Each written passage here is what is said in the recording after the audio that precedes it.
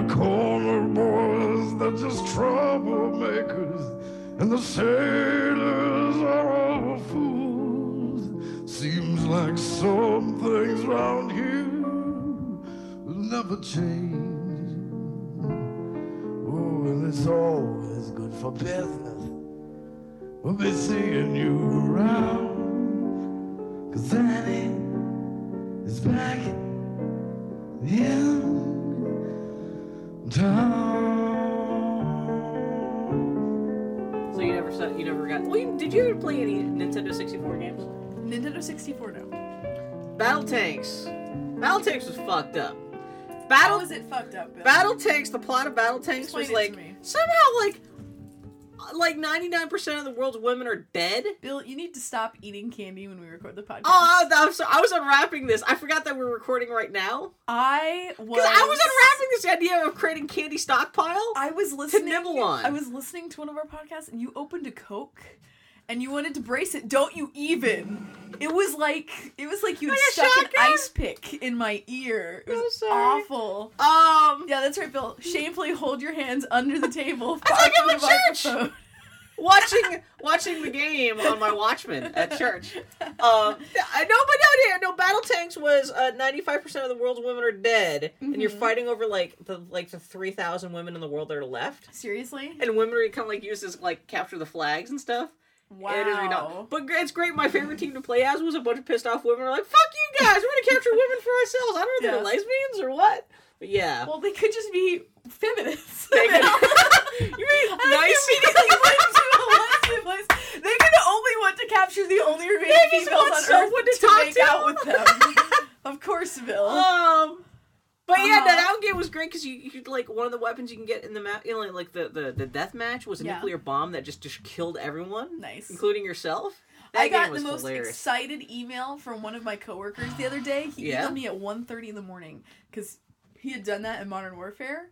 He was playing Modern Warfare. Oh, that's right, because you can kill like 30 people in a row. He made 25. He had a 25 kill streak, so he was able to nuke the entire thing. He was so excited. That's rare that happens, yeah. And he knew that only myself and my wife, of all the people he knows, only we would be impressed by his accomplishment and congratulate him, so he emailed us immediately. Oh, who is this? This is my coworker, Nigel. Oh. Nigel? You have a coworker named Nigel, though? I do. Does he watch the Olympics? No, and I don't get the joke. Because he's Nigel! It's like a British name. Now, you never heard and that? Only Brits People from Britain email us to say, yes, do you know anyone named Nigel in London? I know 4 Nigels. Nigel! I know 4 Nigels. 4. They must be expats. Or their parents must be expats. One is an expat. That's what I'm saying. Nigel has no British relations whatsoever. Sometimes, Bill, people read books. I'm just saying, Battle Tanks was fantastically sexist. Anyway, everybody, it's the Boy Howdy Podcast. You were the one talking about how everyone loves tank games. Well, no, I was just... What? This is the boy... Annie doesn't want to say it. I will. Bill's a... This is the Boy Howdy Podcast. Don't even! You were a terrible one. This is the boy... Bill, thanks for welcoming me back. Welcome back. Oh, I've got a nice music selection for you, though. Yes. It's going to be nice. You'll enjoy it when you listen to the podcast. Welcome back to the podcast. Annie was away. Can you now say that you were away on vacation last week? So before I left for vacation, I read this thing online that gave me a weird panic attack. It's like, hey, yeah, you know what? When you go on vacation, maybe don't say on the internet that you're going on vacation. No, that's probably a good idea. You should have told me that, because for the last 2 weeks, you're like, Bill, you got to make sure on the podcast you don't mention specifically I'm going on vacation. You can say that I'm going away for a week. Just don't tell people why. Yeah. And so when we were talking about, like, oh, Annie's going away to Jerusalem next week. Oh, Bill. Annie's just going to stay home and play Mass Effect all week. She's got to play Assassin's Creed. Such a jackass, Bill. No! I'm not criticizing. Subterfuge. That's what I'm saying. You have no levels beyond Bill Mudrin. There is no subtext. There is nothing. There are no hidden feelings. Sometimes I'll talk to Bill and I'll be like, hey, Bill, we should do a podcast on guilty pleasures. He goes, what's a guilty pleasure? There is no... Bill just is Bill. Bill Mudrin, All Surface. That's the title of my autobiography. It's me and a windbreaker on a yacht. 100%. With bikini babes that I have rescued from the Battle Tanks people. Of course. Because you're a good feminist / lesbian. Look, now, like, unwrapping all these Star Wars candies, now I have, like, a cool candy-colored snake I can eat. Starburst is a candy that you can easily swallow quickly, not gum up your mouth and make weird noises. I am going to have to save these for the end of the podcast while I'm editing the podcast. Good on you, Bill. Oh, there's only one orange in this? Anyway, so this is the podcast for, Saturday... Well, we're recording on Friday. What's tomorrow's date? The 4th? Man, August I'm 4th, 2008. It will be the 4th, yes. 2008? 2008, that's correct. And that was a good year. I cannot remember 2008. What happened? What did happen? Some Xbox games came out we like. That's right. Someone got elected. Anyway, no, I did go to San Francisco. Oh, that was 4 years ago. That's when Obama got elected. That's when he caused the gay... Obama Hussein. That's when he caused his gay chicken fillet thing to happen. Anyway, what do you think? Can I talk about my vacation a little bit? Oh, yes. The subject that you talked to me about? Your vacation was burning down Chick-fil-A. That's right, no, my... all over the Pacific Northwest. I have not seen my little baby sister outside of a funeral for 2 years. Yeah. So, oh, that's right. I forgot about the... Yeah. Yeah, so we... she has come up to visit me. I have gone down to visit her. So we decided that this time we would just meet somewhere. Yeah. And have a vacation. So we met in San Francisco. Had a lovely time. We live in Portland. You drove down to San Francisco. Yeah, right? I drove to San Francisco with my wife. It was a lot of fun. That's not a nothing drive. It was 11 hours down. Jesus. And I did not think about this. It was 11 hours that culminated in trying to find parking in San Francisco. I did not know that Was your hotel just downtown with no valet parking? Or? Well, here's the thing. I didn't want to pay $70 a night for valet parking. I forgot about that. And I didn't And they didn't have like a drive yourself, like park yourself parking garage? Oh, we had to like go out of our way to find... I didn't know. Parking in downtown San Francisco is a joke. Any big city like that. Like anything bigger than Portland or anything like that, that's when... I just assumed even Seattle can be fucked up. There's like something... Going up when we went to PAX last year, parking was... I had to bite the bullet and we spent like $40 a night for parking there. Yeah. So yeah, I foolishly was like, I'm not going to pay for valet parking. So we get there and I'm like, fuck this. I'm going to pay for valet parking. We park in 2-hour parking. I go in and they're like, oh, well, you'd have to cancel your existing reservation and get a new reservation that includes valet parking. What hotel was this or what chain? I stayed at the Intercontinental Mark Hopkins, which I chose because I had good reviews. My sister wanted to stay in a fancy hotel. This was going to be our fancy vacation. So she was like, let's stay at the Ritz-Carlton. I'm like, fuck no. I'm not going to spend... I could not look at it. We were buying, like, getting these rooms, like, 6 months ahead of time. It was $500 a night. Wow. And I'm like, baby girl, no ma'am. So we stayed at the Mark Hopkins, which is much more reasonably priced. Still a nice hotel. Turns out, did not plan it this way, has the best views in San Francisco. Mm-hmm. And views of what? The city. What do you see? It's right downtown San Francisco. Is San Francisco pretty? I've been to San Francisco. Yeah. I was never in a building high enough. It's a beautiful town. Warrant a view. I was 15 floors up. I kept on screaming about where's Starfleet Academy, and no one... Did you go see Pixar? No. I did when I drove by Emeryville. I was like, hey, I did consider tracking down where Double Fine offices were and bringing them donuts. You could have found because he's always like everyone from Double Fine is like, oh yeah, the Krispy Kreme across the street, which is also right next to the UPS place. You could have triangulated very easily just from people tweeting about where Double Fine is. Yeah. You know? No, really, I just hung out with my sister. We went to the Legion of Honor. So my little sister... What the hell is that? You guys were posting tons of pics. The Legion of Honor is this beautiful museum. It is just a beautiful building. And then it has an amazing collection of... It focuses on European art from the 1400s on. Oh, really? And it pretty much... They cut off around the 1920s. Is it a small place? It's a pretty damn... There were 18 galleries that we walked through. Jesus Christ. So, I mean, it was a good... But it was a very well-curated museum with an excellent collection. Big enough to be substantial, but small enough that you could take it in within a couple hours. So, it was a really good time. What's great is that my sister works in a museum. And so when we were talking about this plan, she's like, nope, no museums. Not a museum. Don't want to go to any museums. So I got there a day early. She works in is kind of very specific. Well, she's just like, period. Don't want to deal with any museums. She's like, don't want to. So I get there a day early from her. And I text her, and like, this museum is beautiful. I did 2 things. I went to It's not Legion bad. Of Honor. It won't give you cancer. Exactly. I went to the Legion of Honor, and I went to Good Vibrations. Those are the 2 things I did, because I'm like, Katie won't want to do this. You went to Good Vibrations? Yeah. Of course I went to Good Vibrations. You know what, though? You went to Annie Maloney, went to Good Vibrations. Store. Bill, I go to sex shops. Do you? Yes. I had no idea. Yes. I had no idea. I have been to all the pro lady sex shops. Annie, you have evolved into a true Pokemon. The eldest, most mature Pokemon. I've been going for a couple of years, Bill. I know. Which one do you go in town in here in Portland? I used to go to... Do you go to the one that's in a house? I did once or twice. What was that? It's Her Pleasure. Yeah, that's it. And they went out of business, actually. Yeah. They went out of business a year ago, I want to say. I went to Maria Bamford once. She was like, Bill, can you go I can't go sex shop toy shopping by myself. Bill. I don't know. And she was in town. I go to Shebop, which is up on Mississippi. Okay. And they are... The thing is though, Shebop has totally spoiled me because Shebop is... So is It's Her Pleasure, but it's pro-lady, very lady-centric. They have like a cute little collection of antique vibrators. Good Vibrations that you want to buy? No, they're antique vibrators. They're not for sale. Just for display. I was going to say, who the hell? The Good Vibrations I went to did have an antique vibrator museum, which was pretty great. But the thing is, I walked in, I was like, oh, pro lady. Yeah, antique vibrators. It's called Sheep Bob's down the street for me. It was a great shop. Well, that shows how well Portland stocked is for some things like that, yeah. Exactly. I'm just spoiled by Portland. That's all was Good Vibrations like super expensive? No. I mean, sex stuff. Well, I figured within San Francisco. Well, Good Vibrations is so known, though. Yeah. That it seems to be kind of like... It's MSRP, you know. Oh, okay, that's not too bad. Oh, so, okay. I mean, it's fine. Yeah. It was a great shop. I liked it. And people there were really nice. And but yeah, it's funny. I'm just spoiled. I was like, yeah. Did you buy anything? No, I have everything I want.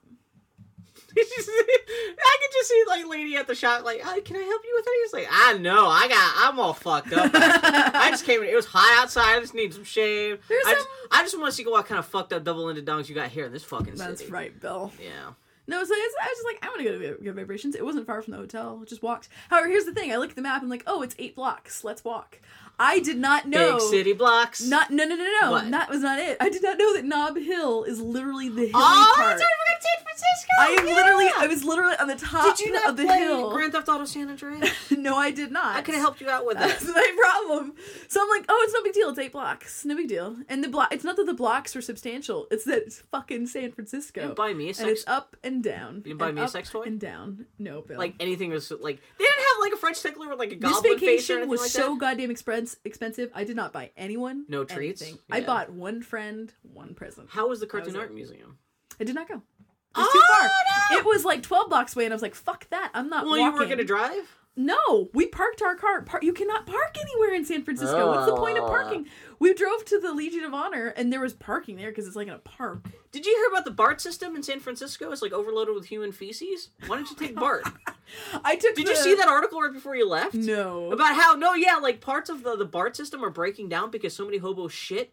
Oh, God. And like the elevators and stuff Dear like that. Lord. But like the elevators in the BART system, some of them are breaking down just from sheer tear and wear of having shit all over the place. Wow. And this is like a week before you left. I thought you'd seen that. Otherwise, I would have joked with you about it before you left. Oh, okay. No, the only public transit I took was the streetcar. I took the streetcar down to the Fisherman's Wharf and looked at the sea lions. And did you stop by the Rice-A-Roni factory? No, I did. However, I did stop by one. I almost got you a present, but I was too shit broke. Oh, I was teasing you about present stuff. I almost got you a Jake the Dog hat. At a gift shop that was down. It was like $30 Jake the Dog. Yeah, and I'm like, that vacation was so goddamn expensive. I was like, nope. Man, last night I was bumming around on Amazon.com and I saw they have fin hats for $20. Yeah. So it's Amazon with Amazon Prime shipping, free shipping. Like it'll arrive like tomorrow. Oh, you did it? No, I was so tempted because I was like, man, I could spend the weekend wearing a fin hat while watching Adventure Time. I was like, you know what? I need to pay taxes. I need to. I cannot wait for next week's Adventure Time. So on our last day I'm vacation, catching up because I'm still in the second season. Next week's Adventure Time is called BMO Noir. Oh, I saw the. I'm so excited. I guess it's actually airing tonight. It's airing tonight, I guess. Oh, goddamn. So yeah, no. So we went to San Francisco, had a great time. Met my little sister. My little sister got proposed to by her boyfriend of 6 years, which is really great. The best part is that literally we went to dinner. And all during dinner, she was giving him shit about the fact that they weren't married yet. Because she's like, I've broken all my... Do it, Bill. Do it. Do it. Do it. You motherfucker. What? It's not like I had it right next to me. I'm like, no, go ahead. Anyway, so we went out to dinner. In for the story. We went into dinner, and my sister was giving him shit the whole night. She had no idea what was about to happen. No. Well, because they've been together for 6 years. Yeah. And they both, like, he was in the Marine Reserves, and they were both in school, and so she had said her rule was, she was like, we're not going to get engaged until we're both done with school, and we're kind of settled, so if we have to do anything, we're not going to be tying each other down or anything like that. So now they're out of school. They both have their jobs. They moved in together. And she was giving him shit because she's like, I already broke my rule. I moved in we're not married, blah, blah, blah. Your parents don't care about, like, their lady friends, their daughters moving in with. Parents are loving, kind people. Okay. And if we went to them and said, I'm going to chop off my arm because I feel like it, and here's why, if we could make a compelling reason, they're never going to tell us no. Okay. My parents are not that sort of people. They're not going to impose.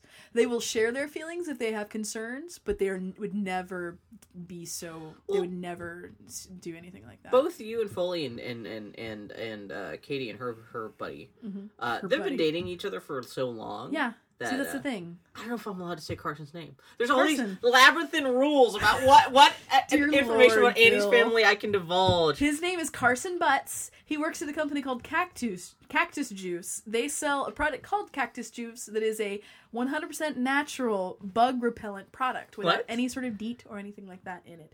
No chemicals, just cactus juice. Oh, that's good in Texas. Isn't it, though? Yeah. So, there. I give you a lot of okay, so yeah, both of you guys have been dating your significant others for a long time, so it's not like that scandalous that you guys have been together. Yeah. So he, and it's not fully, it's not like we could get married, even. So I'm like, we're engaged, we're married. You did not buy them a happy engagement gift from Good Vibrations. You didn't do the bill thing. Well, that was the thing. I did, so I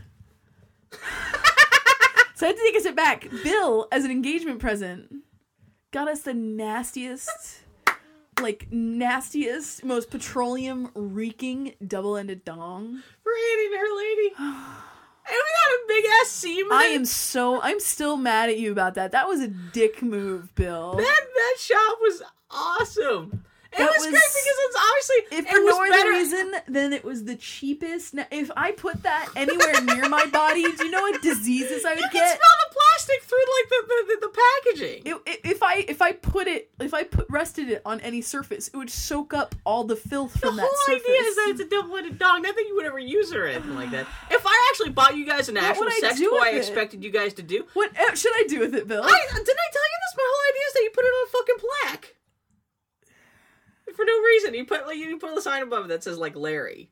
Or some kind of ridiculous identifying thing. Still mad at you about that. Kind of like you hunted in the forest. What's funny is that I go to the Legion of Honor and Good Vibrations. And I text my sister, I'm like, hey, the Legion of Honor, it's beautiful. And she texts me back, she goes, but I want to go there. And then I tell her later, I'm like, oh, I went to Good Vibrations. Like, oh, what? I've never been. Because in Texas, the only sex shops that are down there are skeezy, nasty little ones are on the edge of town. Are they more for guys than... Oh, yeah. Yeah. There will always be a quote-unquote porn shops bridal party section, but even those are questionable. And it's joke shit. It's where you get a double-headed dog. It's like Spencer's Gifts, yeah. So, I do kind of have regrets. I'm like, why didn't... We went back to Legion of Honor and had a great time, but I'm like, I should have taken her. How could you have anticipated that, though? You'd take your little sister to a sex shop? I would have walked her, but it was 8 blocks up and downhill. That walk almost killed me. My poor wife has bad knees and plantar fasciitis, and which just means her legs just kind of kill. It's not that steep. It's only like a 90-degree. It is literally. Fuck, San. I know because I've been in San Francisco. And I'm a hell of a lot bigger than you are, and I've gone up and down those hills. Man. And just my fucking head almost exploded. Yeah, I'm bummed that you didn't see the cartoon arc because I think they have a crazy. What the hell is their exhibit? I was not interested in the exhibits that were there. Oh yeah. No. So what else did you do? You went to Monterey? No, we went to Monterey. Fascinating podcast. What happened? What vacation? Where are your photos at? No, I did want to go to the Cartoon Art Museum, but I wasn't familiar with the artists that were in the exhibits right now. I'm just checking to see what the exhibits are. Fascinating radio. So how was the aquarium? I'm eating candy now, because you provided me with one. Robot. Darth Vader and Son? What the hell is this? Well, that's Jeffrey Brown's book. Oh, that's 60 years of Mad Magazine, but you don't care about Mad Magazine. No.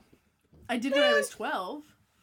I should have snuck in the trunk of your car. And I could have bought everyone double-ended dildos, quality double-ended dildos, with parts that move and light up. And I could have snuck in and treated myself. Well, they have Avengers comic. Yeah, no, this is not. I mean, and those are Bill. Those aren't current exhibits. Oh, this is those are previous and upcoming exhibits. Exhibits. Oh, whatever. Who gives a shit? Anyway, no, so we went down to San Francisco. My sister, we were only there for 3 days. Yeah. No, you were out of town for less than a week? Well, because we drove down. The drive was a day. Yeah. We met down there. We had a day early. My sister came in. We just kind of fucked around. We went to, like I said, we went down to Fisherman's Wharf. We looked in some of the boats down there, which is very cool. And we went to the Musée Mécanique, which is all arcade games, but old arcade games. Yeah, old mechanical games. Yeah, so they even had some of the old video machines, not video machines, but you know what I mean, the flip book sort of things. They had what I love are the old where they'd have basically vignettes and you'd put a quarter in and then everything would start moving. Yeah. My favorite one that was called The Old Trail, and it was just a broken down wagon. And if you put a quarter in it, this fan would operate and make everything kind of billow in the breeze. And I was the fool who stuck my quarter in it because I'm like, what the hell is this gonna do? Oh, the entertainment from 1905. Exactly. Yeah. The best part is a quarter? It was a quarter. The best part is that my sister went up to one that was a XXX show.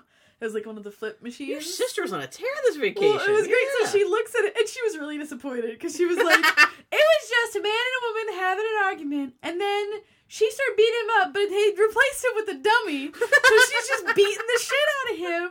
And it wasn't sexy. And like, baby girl, back in 1925. That was practically snuff porn right there. Yeah, exactly. So no, it was a fun trip. And yeah, my wife grew up in the area, and she loves the Monterey Bay Aquarium. That is her favorite aquarium in the world. Mm-hmm. So on the way out, it's got a huge like immersive shark tank that you could walk through. Yeah. Not or much. Past, but it's like a big it's a giant wall of it's fish. It's the only shark tank in the States that can hold a great white shark. Yeah. They did not have one when we went, but they had a bunch of other sharks. Well, I mean, they only keep them there for a little while, and then they put them back. Oh, I know. I just picture that they just keep on dying. No, Bill. It's like a kid who can't take care of his guppy fish. No, Bill. That he won at the carnival. It was a lot of fun, and we then spent the next day in Monterey, and I did not know that everything in Monterey is closed on Mondays. What? Mondays? I do not know. Everything in Monterey is closed on Mondays. Did you know that the Republican nomination dude for the American politics is a Mormon? Are you talking about Mitt Romney? Yeah. What's his name? Do you not know that he? That sounds like a goddamn pod racer. What?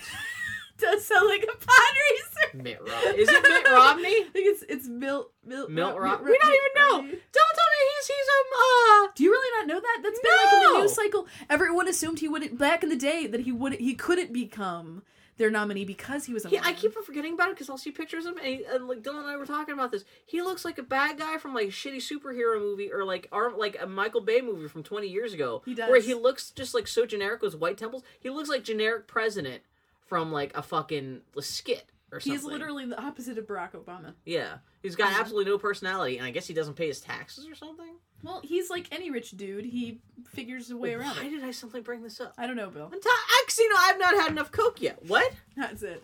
So why did you go to, no, you're talking about the Shark Tank. Yeah. So we went to Monterey Bay. It was a lovely time. California and San Francisco as opposed to anywhere else in the country? Well, we were talking about all these different places. My thing is, I wanted a place I could drive to, because I wanted to take a road trip. You're not going to go to Vancouver, Seattle, or anything. No. Yeah.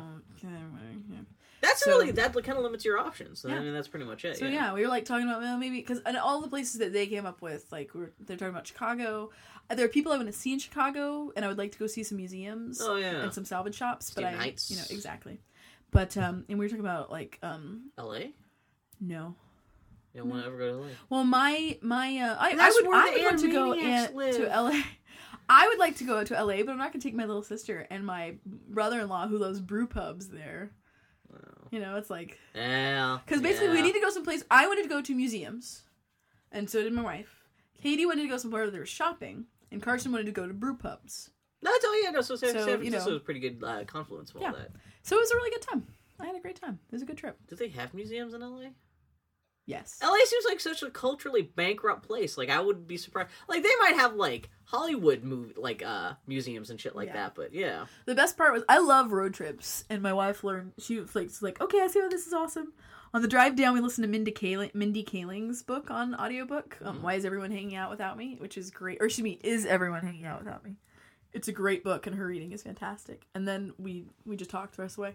And then on the way back up, we heard Tina Fey's audiobook, Bossy Pants. Yeah. It was just a great time. It was really awesome. It was a good drive, too. It's a beautiful drive. How much of the Olympics did you watch while you were on the road? Actually, quite a bit. Because every night you guys kept on tweeting about, like, oh, no, we're back in the hotel room. Now we're watching ladies being sexy. What was really funny was that on Saturday night, we actually met with my wife's first ever girlfriend. We met up with her and another girl that they both went to high school with. And we hung out, and we had proposed, because everything was so goddamn expensive. I was like, look, room service is actually equally expensive as everything else in the area. Yeah. Let's order pizza and watch the Olympics. And they were like, no, we don't want to. And I can understand. It is kind of weird to say, come to my hotel room, former girlfriend, with my, you know. For our sex pizza, Exactly. And watch my butt Olympics. No, so. We just came back from Good Vibrations. That's right. We got a six-pack. It's all good, everybody. No. we went to. Mission accomplished. So we went out to some restaurant. And on the way back, we were walking down the street and we were going to go out to drinks. And we walked by someone's house and they had on their big screen TV the men swimming. Mm-hmm. And we were totally just transfixed by it. We're like, oh my God, go swimming. You know? Well, that was what was on. Bill. Did Michael Phelps on the TV show start throwing rocks? Fuck much. That guy. Anyway. That guy is lax. He has no discipline. Yeah. That's why he fucked up this year. That's right, Bill. He got fucked up. It's so cute when you pretend to know about sports. Shit. Oh, did you hear? Well, no, one of his teammates, one of the American teammates, was like, I'm going to beat this guy. Oh, yeah. Because he's been fucking around. He's been coasting. Yeah, he has. He was coasting. And that's why he got fucked up. Because when you're an Olympian, you swim every day of the year. Yeah, and he stopped training for the last 3 years. Yeah, he started training like 7 months ago. Yeah, he's like, oh, that's right, I should probably do it. Oh yeah, I'm Olympian. Anyway, so yeah, she was totally transfixed. I'm like, okay, no, seriously, I have a bottle of $10 wine back in my hotel room because I'm a cheap bastard. And I walked down to the grocery store. That was the beautiful thing about San Francisco, though. You can buy liquor at like convenience stores. You go to the gas station. Yeah, California is crazy like that. Yeah. It's wonderful. Because I'm in this hotel room, I'm looking at this tiny bottle of whiskey that's $15 in the minibar, and I'm like, or I'm going to walk down the corner store and pick up some whiskey. Aww. However, I forgot that walking down the corner to the corner store means walking up and down a goddamn hill. So there should be like a pulley system between the stores and the hill and everything like that. Or like those like assistants like that old people have on their staircases, or it's just the or at least like a Jetson's like escalator or something or like that. A banister that I can Mary Poppins it up. But I just love the idea of, like, clothespins and a pulley system and string. Oh, yeah, I should just have a basket and run down a rope with a 5 in it. Yeah, with a $5 bill on notes is saying, shopkeeper, like, this How wine. much whiskey will this buy me? Yeah. So anyway, we do wind up going back to the hotel and watching Olympics until they turned off, and it was a great time. Actually, they were really good people, too. Until they turned off and you turned on. That's right, Bill. Oh, that Michael Phelps. Not chicka. That's right. Chicka. No, he met a couple of people from back in Foley's Day, which was a lot of fun. And, hang out with my sister. My sister is a great, great kid. Great kid. Oh man, I miss her so much. It was a really nice time. So, hi Bill. Why don't you check your email? I got spam, Bill. Let me turn down man, would I do this? So is that it? That's your thing? Bill, you're so goddamn funny. One of these days, we're gonna have a conversation to open this podcast that won't end with you going, "What else? You done?" No, I just want to make sure I'm not trying to step on your toes. You never. It's a conversation, Bill. We go back and forth. We talk about. I watched the Olympics. That's what I did. We watched the Olympics, Bill. All I did. Well, I did work. Olympics. Olympics. What else? I wrote this now. While Bill's looking it up, I did driving through Northern California made me so homesick for Knights of the Old Republic. Or not Knights of the Old Republic, excuse me, Fallout New Vegas. What? It all looks like Fallout New Vegas. All nuked out? The hills and the scrub. Wait, what part? Northern California. Driving through Northern California, it reminded me so much of Fallout. And Fallout, too. Hey, look, I built you an Atari controller out of Starbursts. Oh, Bill, I do not want to eat the Starburst that you manipulated with your human paws. My warmth did it. That's right, I'm Bill. a fusion reactor of candy-shaping goodness. Mm-hmm. What happened in the Olympics, Bill? Man, Olympics... Well, you saw everyone's flipping out about NBC's coverage. It's not so much that NBC's coverage is bad, which it is, but this is like the first Olympics that's being held in like the post-Twitter era. Yeah. Where like that news, like even with the Facebook. Yeah. I mean, it's not like last Olympics were just 4 years ago. It's not like did Twitter even exist then? If Twitter existed, it was still in its infancy. But it was still mostly like Facebook. Live journal and shit. Like, this is the first time where something happens in the Olympics, like, news goes out instantly. Yeah. And so NBC's kind of getting kicked in the teeth about their, like, 8 to 10 hour time delay coverage and all that stuff. And yeah, it's kind of butt funky. Yeah, there's all kinds of, like, well, it's like, that's not the bad part. The terrible thing is that, like, they got this, like, really cynical coverage where, like, someone's only gonna win, like, we're from America, so like this NBC coverage we're talking about, it's all about the American people. No focus on anyone else. And someone's only going to win gold is if they spend half the night talking about that person. Because like when someone wins a gold in the early morning, they have 8 to 10 hours to put together a package and try to like form this narrative about this person. Like, can they possibly win this gold? And in the third hour of hearing NBC commentators, like, can they possibly do it? That's how the coverage is going to end at the end of the night with them. The motherfucker weren't winning gold.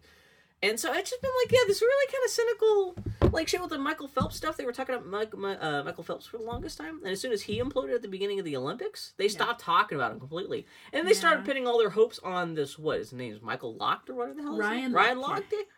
And when he did kind of well, but then he kind of like flailed a little bit too. And then they suddenly just stopped talking about those guys.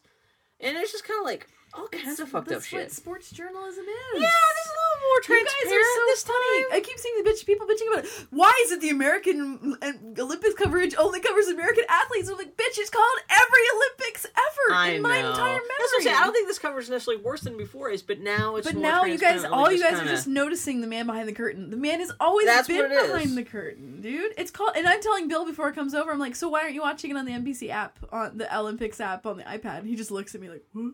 These are free apps. Well, there's the thing where you can watch it online, but it only works if you have cable. Like, you have to have a cable subscription in order to watch. Did not. In fact, when I went to Benihana's in Monterey, the little girl was watching the Olympics the whole time. Was she crying? No, she's actually watching the gymnast because she does gymnastics. Aww. It was actually really sweet. It was really sweet. Was she watching the American gymnast? Probably, Bill. Man, lady gymnasts look weird. They're funny looking. Well, they're slightly... What I love about the Olympics is how different people in different sports have such different body shapes. That's what I was talking to somebody today. I like, because they kind of like evolve differently, like, you know, through all the training and stuff. Oh, like the swimmers are just kind of like tall and kind of stretched out looking. Yeah. Well, also, it depends on. Like, your body type also dictates what kind sport of you pursue. sport you pursue. Exactly. But then on top of that, like, it's weird to see, like, how you can have, like, 3 different 16-year-old white girls from America in 3 different sports have completely different physiques. Yeah. Like, the gymnasts are all, like, they don't have the hips, or they don't have the waist and the hips flaring out. It's all just, like, upper body strength. Yeah. Even kind of, like, they got the Hulk neck a little bit. Yeah. Like, yeah. And it's just, they got the weird thighs, and they don't have any hips. It's fascinating. And I like that the volleyball players are just like bikini beach babes, though. They're like, they're strong and tough. Did you see the article that was floating around that's like, what if other Olympic sports were photographed like beach volleyball is photographed? Yeah. It was great. Lots of close-ups with like they lead in with sand like 4 random examples from beach volleyball, and it's just ass shot after ass shot, and it's great. So then they just took a bunch of photos from other sports and just cropped them, so it's all chest and package and man butt. Well, on Reddit, right before we started the podcast, there was somebody had a picture of like a YouTube video from like NBC of the women's volleyball coverage, and the shot is of just like this lady's like her bikini briefs had kind of slid down, so it was barely covering her crotch, and it was filling up the whole goddamn screen in this one shot of it was just like, oh my god. It was attractive. It was. I can Olympians see why they put are that. Sexy. London is fucktown right now. Yeah, well, you've heard about like the Olympic Villages always turns into a fucking like swamp of vaginal juices. You have to wear like rain boots. Like galoshes. Well, supposedly within the last couple Olympics, they know now to actually like they'll airlift in like 30. Like every Olympian gets 15 condoms. Yeah. Well, no, everyone involved with the Olympics. Oh, just involved. I'm talking like I guess that kind of makes sense, everyone. I'm talking like if you are it's something like it's crazy. It's like 150,000 condoms. Well, they were. I was reading an article. Cracked had a great article, and they were like, they at the last Olympics they handed out 50,000 condoms, and it wasn't enough. They ran out and they had to airlift more in. Well, yeah, because here's the thing. Look at all those beautiful people. And if I'm a 17-year-old boy, and I look that hot. And I mean, I'm not even talking about with other Olympians. I'm talking about there's some girl down the street, and all you need to say is, "Hey, did you see me on TV?" And you're getting laid. Yeah, that's it. You've literally got like was it 1,000, 10,000 like super hot people, all age from like the age of like 16 to 25. Yeah, all in their physical prime, all in the hottest, most toned bodies on the planet, away from all supervision, with nothing, with tons of free time on their hands. I would really be curious to have an overview in 9 months to see how many Olympic babies there are. Oh like my seriously, god, so many gymnast abortions and stuff. Yeah, but the ladies like watching the gymnast ladies, and I'm like, oh my god, some of these girls are attractive. I'm like, oh my god, she's like 15. I'm like, I'm turning off the TV and reading a book. Welcome to Creepazoid Land. I know, but they're like, man, their thick necks and stuff like that is crazy. There was some sport I was watching. I was like, Jesus Christ, they're babies. Maybe it was the Olympics, or maybe it should be gymnasts. No, the gymnast stuff is like really good. I was like, man, you guys are children. Did you like? So I guess. Oh, you know what it was? I was watching the U.S. swimming team did a video for Call Me Maybe. Oh, I saw that. Yeah. And as I'm watching it, that was the first time I was like, oh, you guys you're 17-year-old girls. Yeah. That's why you're so excited right now. They're wee lambs. They're babies. Yeah.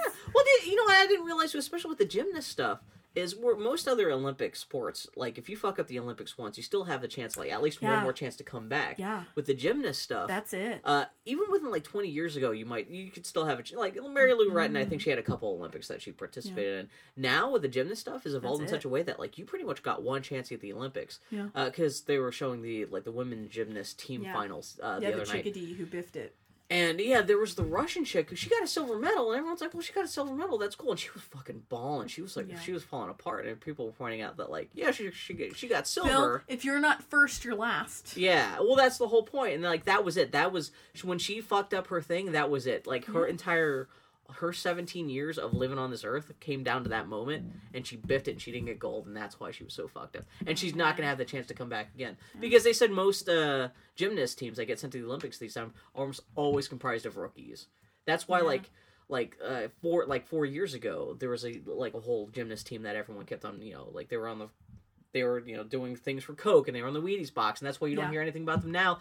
Because now they're 20 years old, they're over the hill. Yeah. They can't do that shit anymore. Yeah. That's fucking frightening as hell. Yeah. But that's kind of cool, though. That really is the peak perfection of humanity right there. Yeah. Shows, once you're 16, that's it. All downhill from there. Isn't that sad?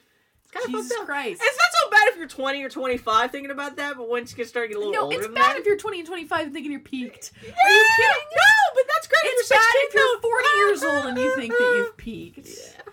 Life is something that you should always look forward to what happens next, not, man, remember that time that I was 16 years old? Did you hear about the Asian badminton teams? I watched the video. That's terrible! It was great. So, what was it like? Was it the South Korean, Chinese, and Indonesian teams? I can't remember what teams it was. It was 8 people. It was 4 teams. I only watched one that was like one pair, and they were both biffing it each time. I think it was South Korea versus China, was it? Yeah. And so they're both... What happens was these badminton teams, they were trying to lose intentionally. Not so they got knocked out of the standings, but so they would get a lower... They would get an easier path through the tournament rankings. They wouldn't have to battle number 1. Yeah, they could then they can charge in with the last fight and kick everyone's ass. Yeah, and so they were just both it is strategy. Both these teams were just batting the shuttlecock or whatever the fuck into the net intentionally. And I saw that even the referee kind of stepped in and said, "What the hell are you guys doing? Stop doing that." Are you here to play? Yeah. To play. And then they one team actually did get it over the net, and as soon as that was over, they went back to fucking it up on purpose again. Fucking crazy. That's the weird thing about the Asians. Dude, I'm gonna tell you about the Asians. Phil. No, Asian culture, especially China and shit like that, there's seems to be such a thing where you could do crazy shit in wide open public and no one's gonna call you on it. If it's officially sanctioned bullshit. Not that shit doesn't happen in America too. But there's this weird cloak of you could fuck shit up on purpose, and this is kind of this kind of veil of secrecy that the smaller people aren't allowed to call bullshit, and you can't get away with that when you go outside of your country and pull that same shenanigans, and you can't expect everyone's gonna pretend that shit isn't happening, which leads to stuff like this. It's just strategy. It's not strategy. It's shenanigans. It's just it's totally shenanigans. The idea, you go to the Olympics, you're going to do your best. You're not going to try to, gain... They got booted out, justifiably so. Yeah, but I'm just saying, it's they're calling them on strategy. That's what you do in sports. That's bullshit strategy. No, it's... Well, what's bullshit is you got, 10,000 people, and you're on live TV, and you're biffing it on purpose. But I'm just... It's sports, I'm intrigued by the political...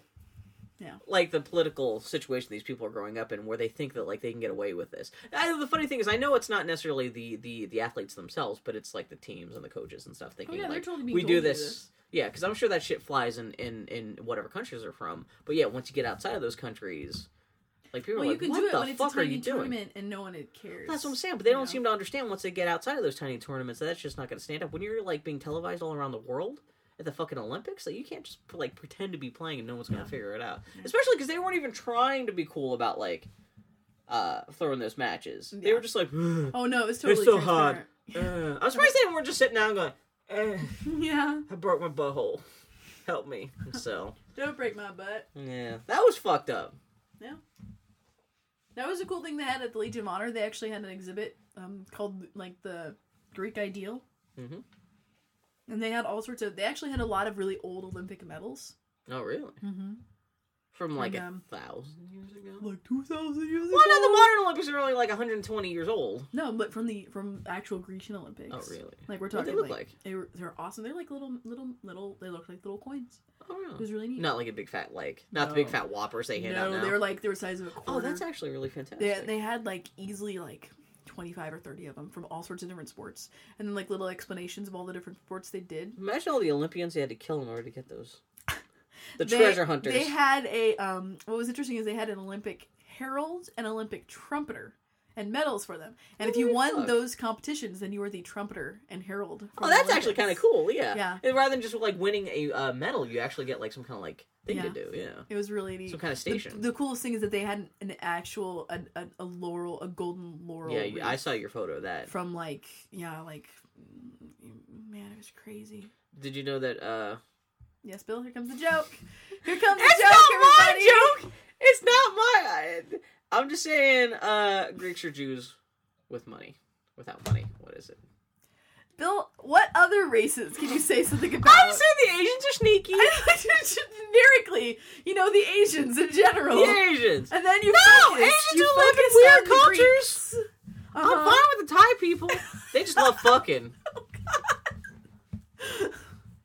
Have you seen the commercials in the Olympics? What? Did you see, there's some kind of new TV show coming out from, the directors of Little Miss Sunshine or something like that? Maybe that's not what it is. But, it's got Ellen Barkin playing this, old, cranky, racist grandma who's just like the racist mom from Arrested Development, to the point that I'm kind of surprised the Arrested Development guys don't sue. Oh, is it that Modern Family or New Family or New Normal? With the two gay guys are overtly, we're gay. Blah, blah, blah, blah, blah. And then there's the fake Kirsten Wiig commercial, where a fake Kirsten Wiig comes out in a pink dress, and she's like, I got married, I'm crazy, woo, people are chasing me. And the guy's like, I'm getting in my car, I dodged a bullet, I'm going home. Fuck that shit. You saw what I'm talking about. Clearly, Bill, it's working, because you remember all of these I've seen that commercial so many times in the last 7 days. Well, there's still 10 days left in the Olympics, I'm going to be dead by the end of this. Bill, just watch the apps. Then you can pick what sport you want to watch. Man, is swimming over now? I don't know. I've been on vacation. I feel bad because we have nothing to talk about in other countries because we're only exposed to the American coverage, so I can't talk about oh my god, man, the other thing. I cannot believe how much goddamn cycling was on the TV. Water polo. One night we turned on the TV and it was just cycling for 3 hours. I'm like, really? We can't cut to any other sports? Yeah, it's been mostly water polo. Every time I turn it on, I'm like, what the fuck? They won't show ping pong. They won't show skeet shooting. What do you think, America? You think that Americans would be all about clamoring for some fucking shotgun action, but no. And also, the first American medal rewarded at this Olympics, the first gold got handed out to the lady who won gold at the skeet shooting thing. Oh yeah. It turns out, I think what's her name? Let me find out. I got written down. Her name's Kim Rode. Yeah, she also became the first American athlete to ever win 5 consecutive medals in an individual event. Nice. Which means she must have been doing that for 20 years. Yeah. Which, if you're just shooting a gun... That's right, Bill. You don't have to be all toned. Yeah, you don't have to be 16 years old. Yeah, you can do it when you're 50 years old, as long as you got a sharp eye and, itchy trigger finger. I think she was also the one who was also talking about how bummed it was. She's won all these gold medals for America, but no one ever talks about her. She never gets interviewed on TV. Yeah. I only heard about this because websites were talking about her, not NBC was talking about her.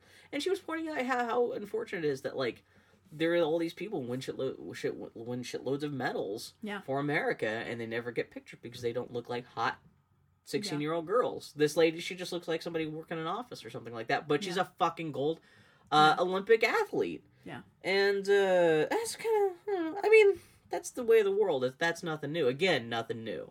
But just still kind of, It sucks. Yeah. At least the internet is there for her to actually get her word out a little bit. At least it's a little better just because there are alternate means. You're not just stuck with TV coverage anymore. Yeah, this lady named Kayla Harrison. She won the gold medal in judo. I guess it's the first gold medal America's ever won in judo. Yeah. And she was crying when they were singing the national anthem. When she got her award, she was she was happy as cry balls. Every time. Yeah. And again, she's not so somebody super hot, so no one kind of really pays attention. She's neat looking. She's neat looking. I'm not saying she's unattractive. I know. But she's not fucking bitch face sculpted gymnast ladies. Yeah. Man, I felt bad. I was watching the ladies gymnast stuff, and there's one I came to know as bitch face, just because she had the bitchiest looking face. And I was like, I felt bad because the lady's 16. I don't want to be like, oh, bitch face. And I even tweeted about this, and I was like, man, I deleted it right after because I don't want to be going on Twitter complaining about a 16-year-old innocent girl looking like a bitch face. But then just on a whim, I googled bitch face Olympics, and then I was thinking about that's what she's known as. You know what? Here's my thing: better skeet shoot lady is not mentioned on the internet. And then let's talk about this little girl's bitch face. And then, was it the Gabby Johnson or whatever the hell, the black girl who won she got the gold for, like, the individual Olympic shit last night? She's super cute. She's adorable. People make it, like, I guess black community was making fun of her hair being all kind of fucked up and afro-y or something like that. She had, like, cornrows. I don't know. She just had her tied back in a ponytail. I guess I didn't see what happened. She had to have done an interview or something where she had her hair undone or something like that. Because then people were making fun of her.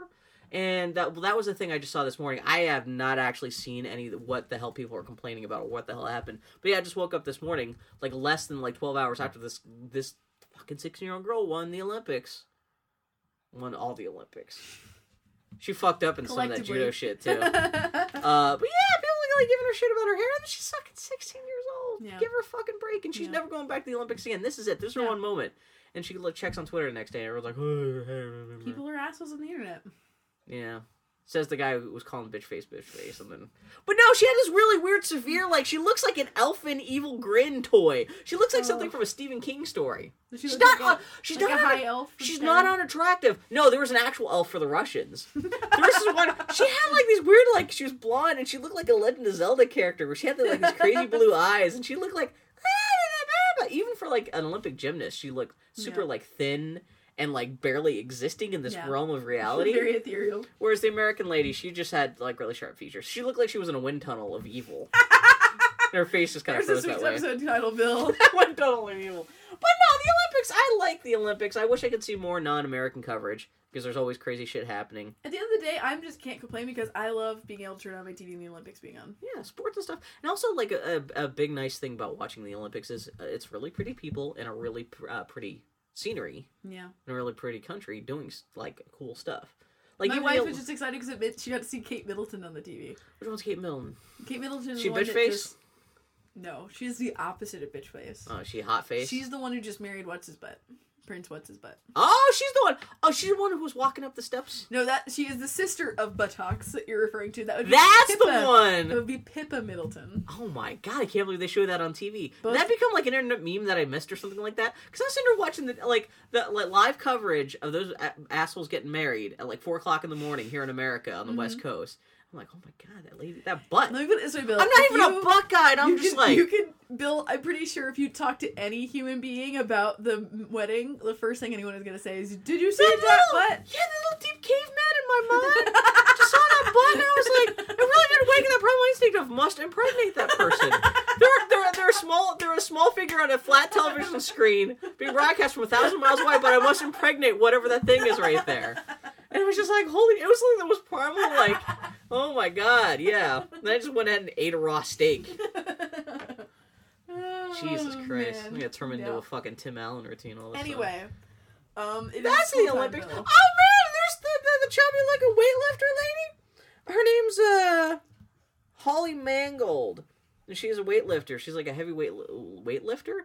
She looks like just a normal human being. She's got a big chunky lady. And she's like, awesome. And, like, she's really cute looking, and I don't know if she's actually done any of her stuff yet, because I didn't see if she's actually won any medals yet, but she's very cute, and she's another person who, you know, she's likely to kick ass at the Olympics, but no one's talking about. Yeah. Outside of the internet, because, you know, she's a normal human-looking person, and not, like, a fucking elf girl, but... Yeah, she's not all ethereal. And one last thing, there was a dude from, I can't remember which country, dude named Ding Dong. No, Dong Dong. He was, a trampoline guy? And it was great because he won a medal. He won the golden, I guess, trampoline shit or something like that. So everyone's like, a guy named Ding Dong, Dong Dong, won the Olympics. But he had a great speech when he won. We were talking about, like, this is really nice. I really appreciate this medal, but I think it's not a cool thing that we value everyone's worth about winning in competition, because it's about what you do in life, not this one moment in life. Good on him. And so everyone's like, Dong Dong, and he's like, oh, this fucker's wise. That's right. We learned something from this Dong Dong. And then everyone just kind of like said, yeah, Dong Dong, you're awesome. So. Sorry, Dong Dong in the Olympics. Yeah. What else do you do? This week I had lunch with a friend of mine. That's my Olympic countdown. I'll have one next week. That's good. I'll change the subject. Yeah. I had lunch with a friend of mine, Carla. Yeah. Carla works at a gaming company here in Portland called the Fulbright Company. What the? And they're working on an indie game. They're a bunch of kids who worked on the Minerva's Dead DLC for Bioshock 2. Supposedly that was the best part of that whole game. Yeah. Well, it has inspired me. In fact, I bought Bioshock 2. I never played it, so I am playing it right now. You buy it for the 360? Yeah. I gotta get my Chivos, baby. But How anyway, is it so far? I'm enjoying it. I hate shooters so much. I hate shooters. Isn't this takes place 10 years before the original Bioshock? Well, it's interesting because it's set before and I think after the events of. You're still in Rapture, though, right? Yeah, you're still in Rapture. Yeah. Anyway, so they're working in a game called Gone Home, which is kind of a first-person exploring sort of game. You're exploring a house and discovering the people who live there and the story. Is there combat or stuff, or is it kind of like a Dear Esther kind of thing? You could call it Dear Esther-esque in that it is first-person and based on exploration. I still haven't played Dear Esther. Are you on rails, or can you actually freely roam? Nope. You can freely roam the area. Yeah.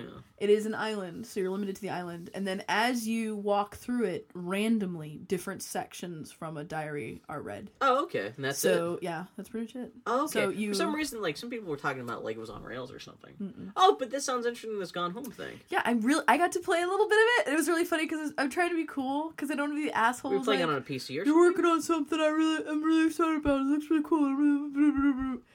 No, they're still programming it, yo. So I got to noodle around with their early build. It's really great. I'm already really excited. With a keyboard and mouse? Yeah. You WASD'd? I know. I had to think real hard. Now you can play some Minecraft with me. What? Nope. 1.3 just came out. Nope. No, Make Bill. such tall buildings. Nope. You can trade with villagers. Bill, you already invested $20 in Minecraft that I didn't play. Before I can even play it with you once. I didn't want to play it. I understand. I played it and it just, I was like, it made me feel kind of anxious. So for the absolute the idea of a game that is nothingness that I have to populate and make meaningful, that is what I do every day. My life is enough meaninglessness that I have to order. All I'm saying is my ultimate gift to you is a double-ended dong built in Minecraft. Jesus Christ, Bill Mundren. I gotta be me. I'm my own Chick-fil-A. Have you ever eaten at Chick-fil-A? No. I grew up with a Chick-fil-A at the mall. I grew up went to all the time. Chick-fil-A's all over Texas. I was never interested in Chick-fil-A. I have never eaten from. I've walked past Chick-fil-A's a million times in my life. I've never been entranced by the siren song of Chick-fil-A.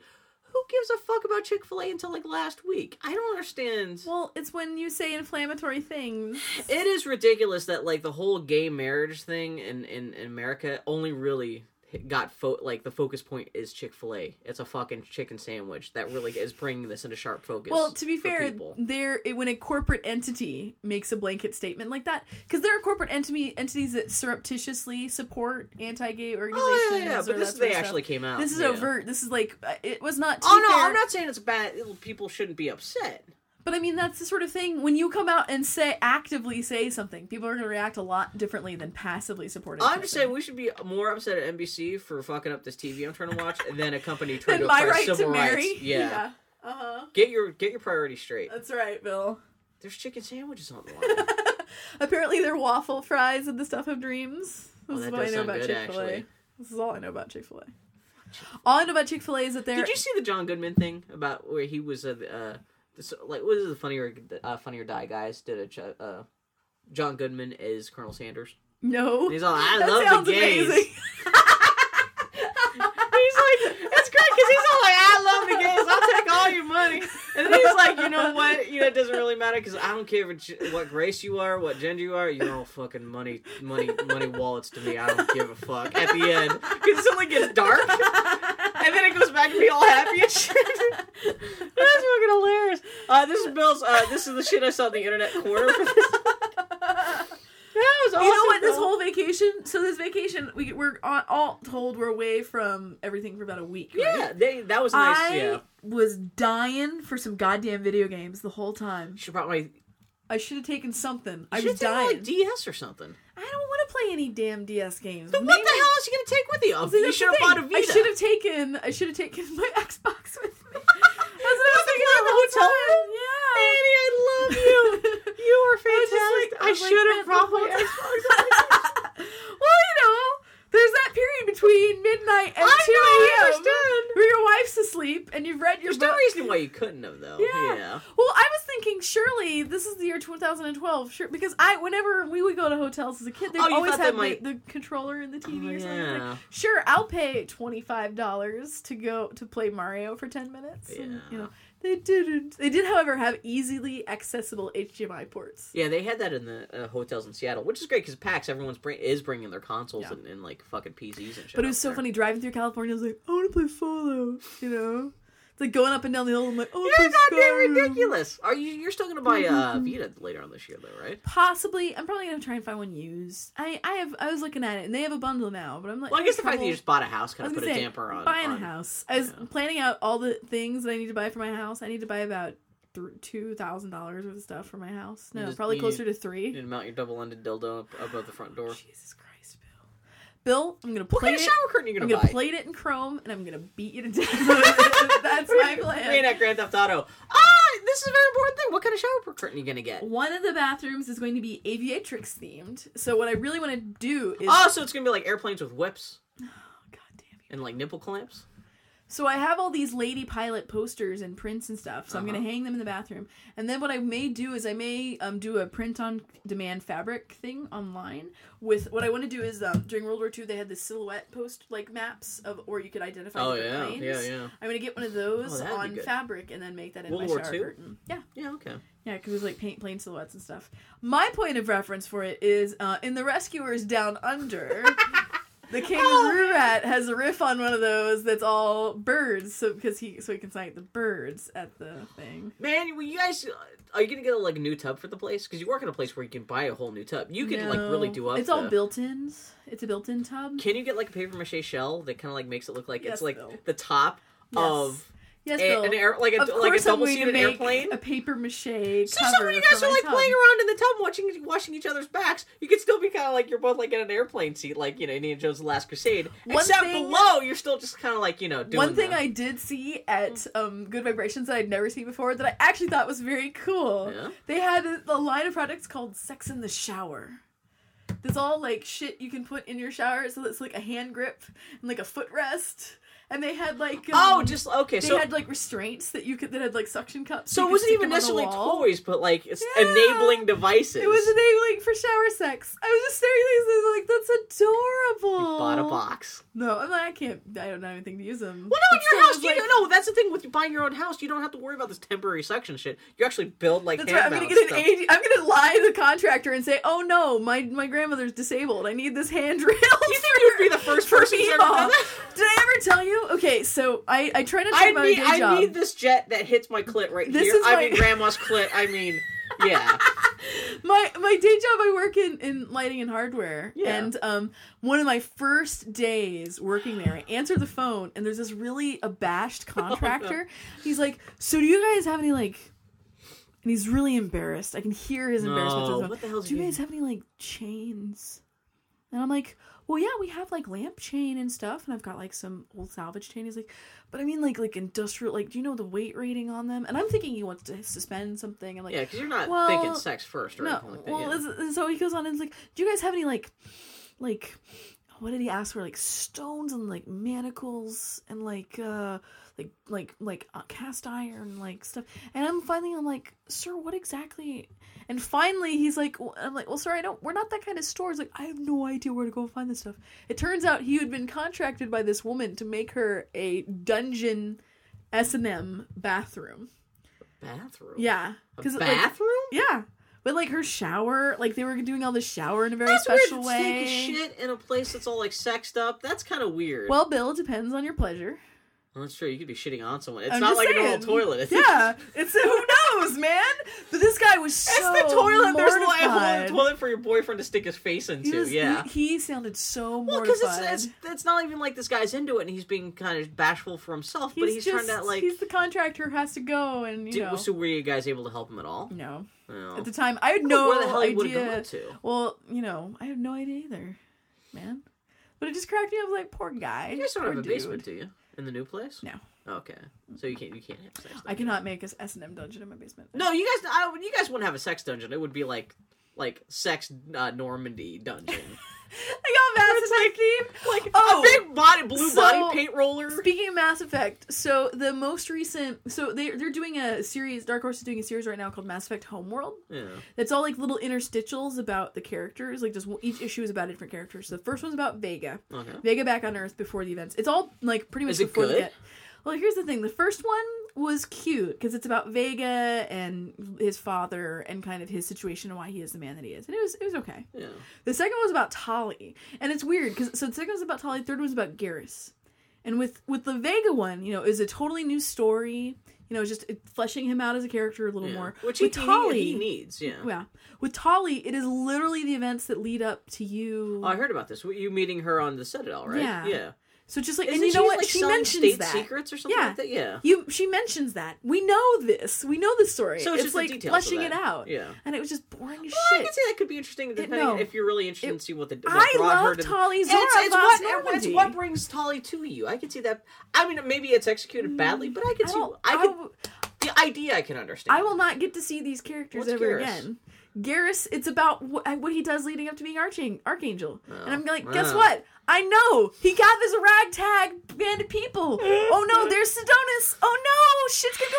Shit went bad! And you'll get to know a little bit about his dad and his mom and this shit. Did you see Buttface McKinney's Edie and Joker sketches today? I would rather just a book of Edie and Joker as drawn by Buttface McKinney for 30 pages making fart jokes at each other. It's Edie trying to figure out clothes for the first time because she's a robot. She doesn't know. She don't know. So she's trying to do she's trying to create her own human fashions. And there's this thing where Edie and Joker are at the mall and she's not wearing pants, but she's got a jacket and shoes on and everything like that. She's like, you're missing one vital component. She's like, I don't care. I'm not really naked. I'm just redefining human fashion. Blah blah blah. Her sketches of those two. That's almost all she's been drawing since Mass Effect came out too. It's amazing. It's so good. I can't even do you just Google Buttface McKinney and find out who she is? I can't remember what her blog is. I think it's McKinney.tumblr.com. Oh, one thing I need to send you a link to today is I found what's it called? I found this Tumblr. It's called The Art of Animation. Oh yeah, you tweeted about it. Yeah. Oh, exactly. It's nothing but just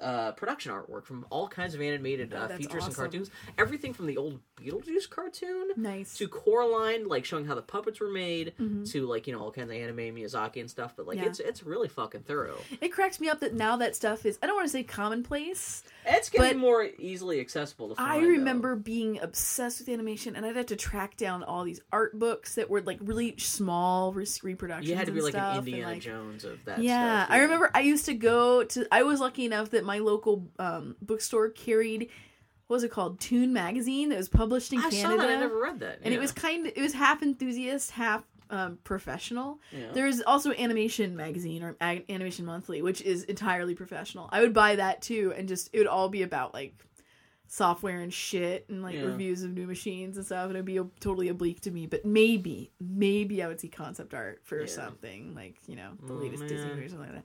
I remember having to schlep so hard. In my day, you had to go uphill in the snow with wolves nipping at your feet to look at concept art from your favorite This thing has all kinds of cool stuff I've never even seen before, even with Disney and stuff. They had this person did a crazy huge dump of what's the chick's name from Hercules? Oh shit, was it Meg? Megara. Yeah. That movie's not that very interesting, but I do Meg like the graphic is the best design. part of that movie. Well, the original sketches for her, it's one of those things where she's nicely designed in Hercules the movie itself. Yeah. But her production sketches, the sketches they did to get to her design, where she's even more her some of the sketches are more realistic and stuff. She's got more actual Greek features and stuff. Just really interesting stuff. Yeah, and I almost wish the movie could look more like the production sketches than if more thoroughly filtered through the whole Disney kind of style. Well, there's also just the practicalities of animation. Well, that's the other thing too. I wish with computers and everything like that, I wish there was more of an ability for them to kind of freestyle a little bit with this. I don't know, do kind of a rougher style or something where it doesn't have to be such a Disney-esque line style. I don't know. There's a way you can make Disney movies look more interesting. 2D animated it's not going to be Disney that does it, though. I know, but Disney could have the resources they really wanted to, but it's not going to happen. Maybe in their new shorts program, maybe we'll see it. That's the reason I'm still bummed out about Glenn Keane and his Rapunzel movie kind of falling apart. Was originally that he was going to be the first person who was going to try to use computer generated imagery to not try to make it look cartoony, but it's going to try to make it look like a painting. And that was the same plan with American Dog. Yeah. Oh, you'll love this blog too, because half the fucking sketches are what's her face from Treasure Planet. Sexy cat lady. Captain Amelia, after whom I named my first car. And, like, half the sketches, like, instead of cat ears, she's got, like, weird... She almost looks like a Mass Effect character, because she was obviously... Nice. It seemed like she started off more as an alien, and then she got turned into a cat lady. So speaking of Mass Effect, so as I'm playing Bioshock 2, the whole time I'm like, Tenenbaum should be a Quarian. Why is it Tenenbaum a Quarian? Is Tenenbaum a Quarian? Wait, who's Tenenbaum? Tenenbaum is the lady that... The good guy... The lady who was helping you in Bioshock 1 as well. Yeah. Helping you free the little sisters. Oh, isn't she the one in charge of the little sisters to begin with? Yeah. Yeah. See, but I've listened to her voices. Her voice is like, I'm like, oh, you have that generically, vaguely Russian-y. Oh, the kind of voice. I'm like, she should be a Quarian. And actually, I had this whole little moment, and I'm like, God, this is the nerdiest thought I've ever had. So that's it. That's our stuff. What else? What happened? Fuck it. Let's just keep going. Yeah. Comics and stuff. I did go to the comic shop. I did want to mention this. So, our friend Douglas Wolk is a reviewer of Myriad, this, that, and the other, and a very talented writer. He had just tweeted out of the blue, he's like, Hawkeye #1 came out this week, and he said, it's everything a superhero comic should be. It's smart, it's well designed, and it's not like anything else. Yeah. So I was like, Douglas, you have good taste, and he spoke very highly of it, and I'm like, it's $4, I'll go for it. So I picked it up. It's written by Matt Fraction, and I haven't read much of his stuff, and I can't remember who did the art. It was great. It's perfect timing because there are all these fangirls from the Avengers movie who are totally on Team Hawkeye. Oh, that Hawkeye! Yeah. I'm thinking of Hawkeye Clint from MASH. Barlow, I think is his name. Anyway, okay. It's this great little, it's totally, you could stand on his own as a little one shot. It's about him when he's not an Avenger. That's the whole idea behind this thing. Because Hawkeye is just a dude. Yeah. He's not super powered or anything like that. He's just really good archer, and that's, he's just a bro. So it opens with him, like, him saying he's like, I'm just a guy, and this is what I do, I'm not an Avenger. And it opens with him fighting these guys, and he falls off a roof. And this something happens all the time when you're a superhero. But because he's just Clint, he's in the hospital. And he almost ruptures his spleen, and he breaks everything. You have to worry about paying for it, too? It's not like one of those things where, like, the Avengers have very good health insurance. He makes that joke. But no, it's a great... Wait, who's this written by? It's written by Matt Fraction. That's what I just said. Well, like, who is Matt Fraction? Great. Oh, he's written a bunch of stuff. He did... He was most known... His indie book, or his self-owned book is... Casanova. Yeah, because I've heard the name before. Yeah, he's done a lot of work for Marvel.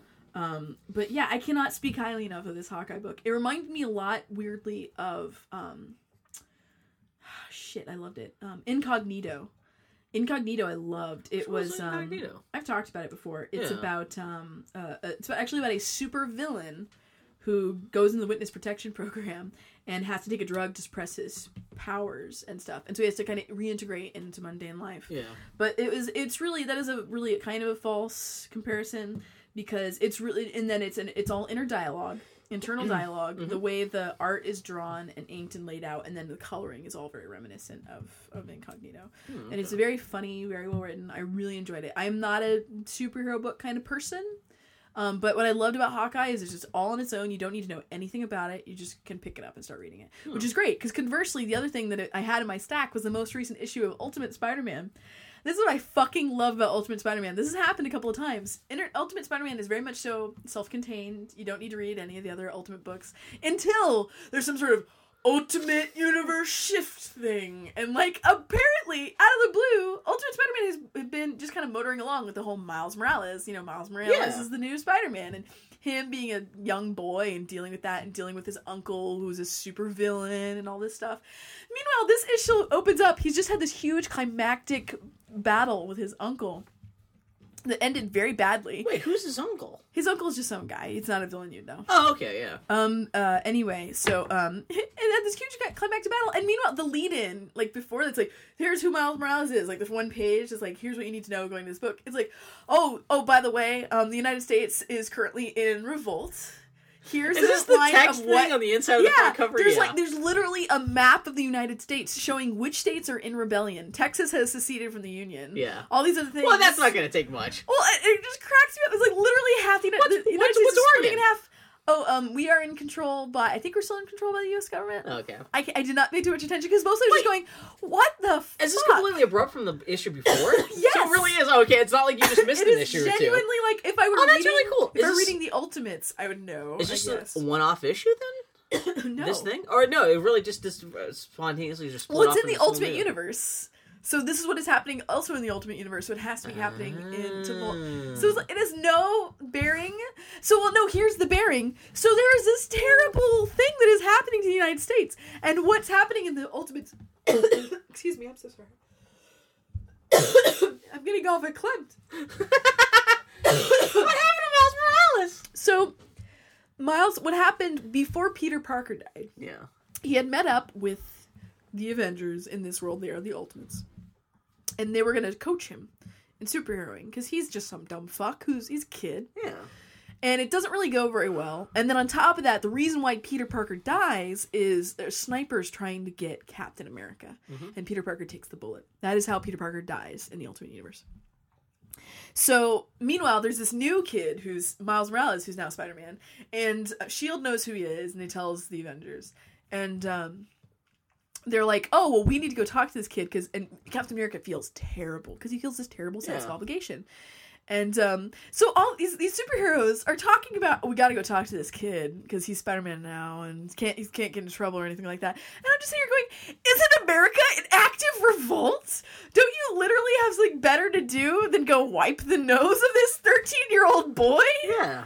It's just ridiculous. It's everything that I dislike about comics. Is Bendis in charge of any of the other Ultimate Comic stuff? So he is one of the quote-unquote architects of the Ultimate Universe. Oh, okay, so he's going somewhere with at least with if the whole United States is falling apart. Like, there's some point to it. It's not just... well, it's a storyline in another book. Yeah.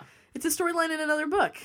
It has no bearing on Ultimate Spider-Man, other than that's what's going on. So he's not bringing it into Ultimate Spider-Man to like suddenly thread this in that like maybe Spider-Man's going to contribute to the fight or something. Everything's going to hell. Oh, I'm sure. The storyline is called "Divided We Fall." Oh yeah, that's what I'm saying. And the cover is Spider-Man clasping the hand of Captain America. Because you don't bring the storyline into Spider-Man, even if it is taking place in that world, without impacting the characters and characters being able to impact. Well, in a perfect world, of course. Well, but it's just if you have any storytelling chops is what I'm saying. Yeah. Which, you know, it just cracks me up. It's like, I wish... What's also really funny is while I was at the comic shop, I forgot that there's now the Ultimate Spider-Man TV show. So they're on the shelf, which is very bad. I mentioned it in the past. Remember, it was a subscription that was $50. Game that came out of cool. So it's like Ultimate Spider-Man is kind of like the backbone of Spider-Man right now. No, not really. I thought they took a lot of the Ultimate Spider-Man stuff from the movie. Sort of. Except for him being black now, but no, I mean sort of. You could kind of say that, but in that it was a rebooted Spider-Man. Okay, but yeah. Anyway, no, but there was an Ultimate Spider-Man game a couple years ago, and it actually tied into the comics. Like if you read the comics and then played that game, it actually foreshadowed stuff that was going to happen in the comics. It was actually very nice, very nicely handled. But anyway, no, so what cracks me up is that now there is the Ultimate Comics TV show, or excuse me, Ultimate Spider-Man TV show, comic book, called Ultimate Spider-Man. I'm standing there in the bookstore, I'm like, what? Oh. Is it drawn in a more cartoony style then? Like it's so clearly that they paid some kid beans to draw it. So there's some comics where you pick them up and you're like, this is a labor of love. They went to someone who was really excited about this property and put their heart and soul in it. Working officially for DC or Marvel. Yeah. And then there are other comics you pick up and like they gave these kids 2 weeks to do 4 issues. Yeah. And they just crapped it out. Aww. It's really cute because they're trying to be more cartoony because the show is very shaky and all that sort of stuff. It's just not very good. I apologize right now. One of my goals, I'm like, I'm never going to shit on anything in this podcast because it's just this kind. The internet is enough shitting upon. But the fake Ultimate Spider-Man comics, it just cracks me up. For a minute there, I was like, what happened? Why this Spider-Man? I don't know why people betray me. It is really funny. It's like, here's the comic book that I love that I've been reading for 12 years that is really not very interesting right now. I'm sorry, go ahead. As compared to this issue I picked up of some character I don't even care about by a creative team I'm not even cognizant of, that was actually really, really good. And everything that is good about superhero comics. Yeah. Ugh, At least you have Hawkeye. That's not nothing. I'm bummed the Mass Effect comics are bad. I'm bad. They're just mediocre. It's weird that like Ultimate Spider-Man's kind of got on a weird angle at that with the. Part of me feels like a jackass because it's like sometimes I think about it, I'm like maybe it's just not for me anymore. Maybe it's just now become a comic for someone else, which is fine. It's really possible. But it's just sad. You've been reading it for long enough. I'm surprised it hasn't shaken you off its shoulders yet. Ultimate Spider-Man. Yeah. Well, I love you've been reading it for what, like 6 years? Oh God, more than that. I've been reading it since issue 1, and they had their 10th anniversary a couple years ago. Okay. So more than a decade. Well, even if you wander away from the comic, it doesn't keep you from coming back to it someday. It just makes me. I love the ritual of going to the comic shop and getting my issues.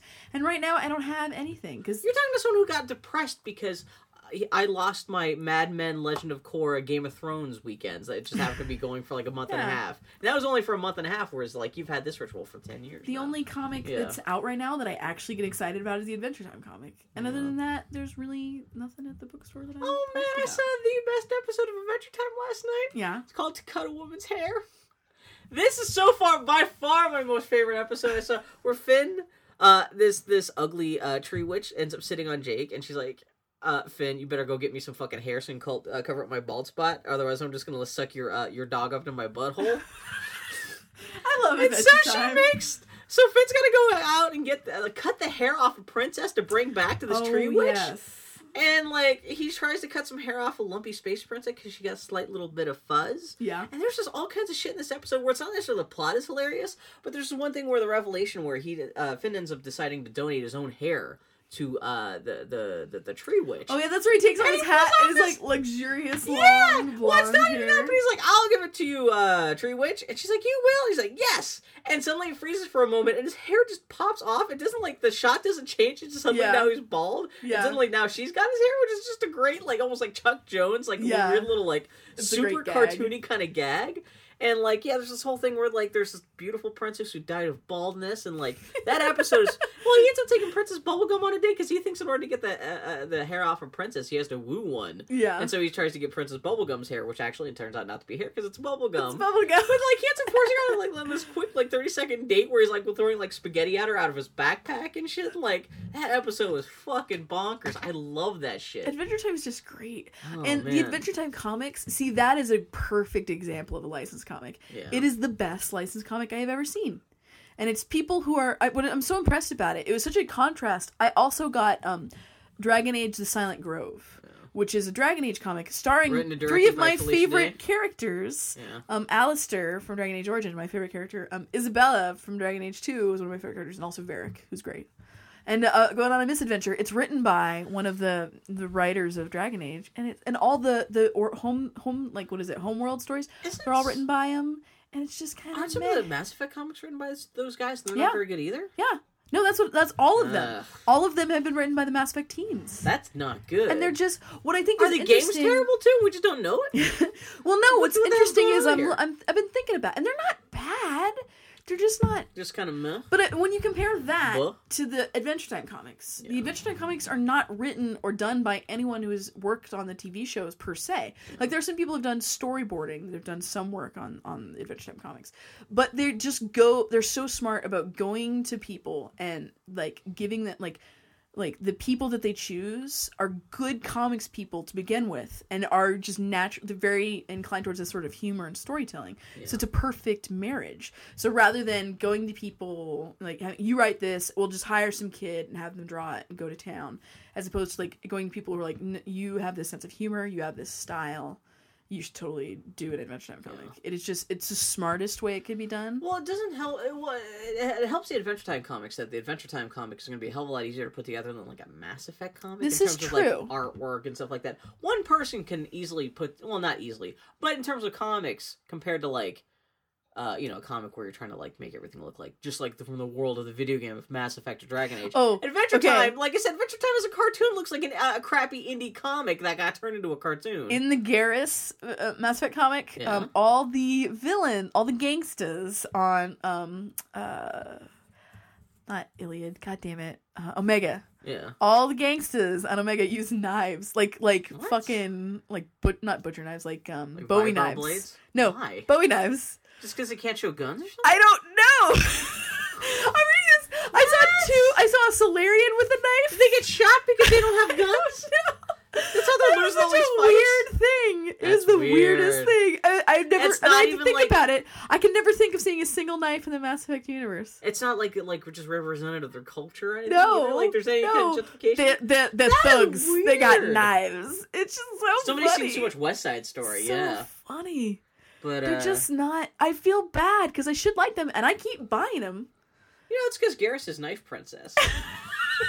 You totally need to catch an Adventure Time because you have to see Princess Cookie. Princess Cookie is such a great episode. I was thinking about watching the episodes out of order, but I guess it's developing more of a canonical story. There is a or there's like continuity. Flame Princess. Flame Princess did show up in the most recent. Well, it's one of those shows where there is a payoff for watching them in order. Yeah, exactly. Yeah. Well, it's like it seems like even Lumpy Space Princess is kind of developing from cartoon to cartoon, even though she's a completely random character. Yeah. But like in To Cut a Woman's Hair, she's ran away from home. You don't find out yet. I'm sure you eventually found out why. Yeah. But yeah, like Finn finds her. She's just sleeping like in a fucking dump somewhere.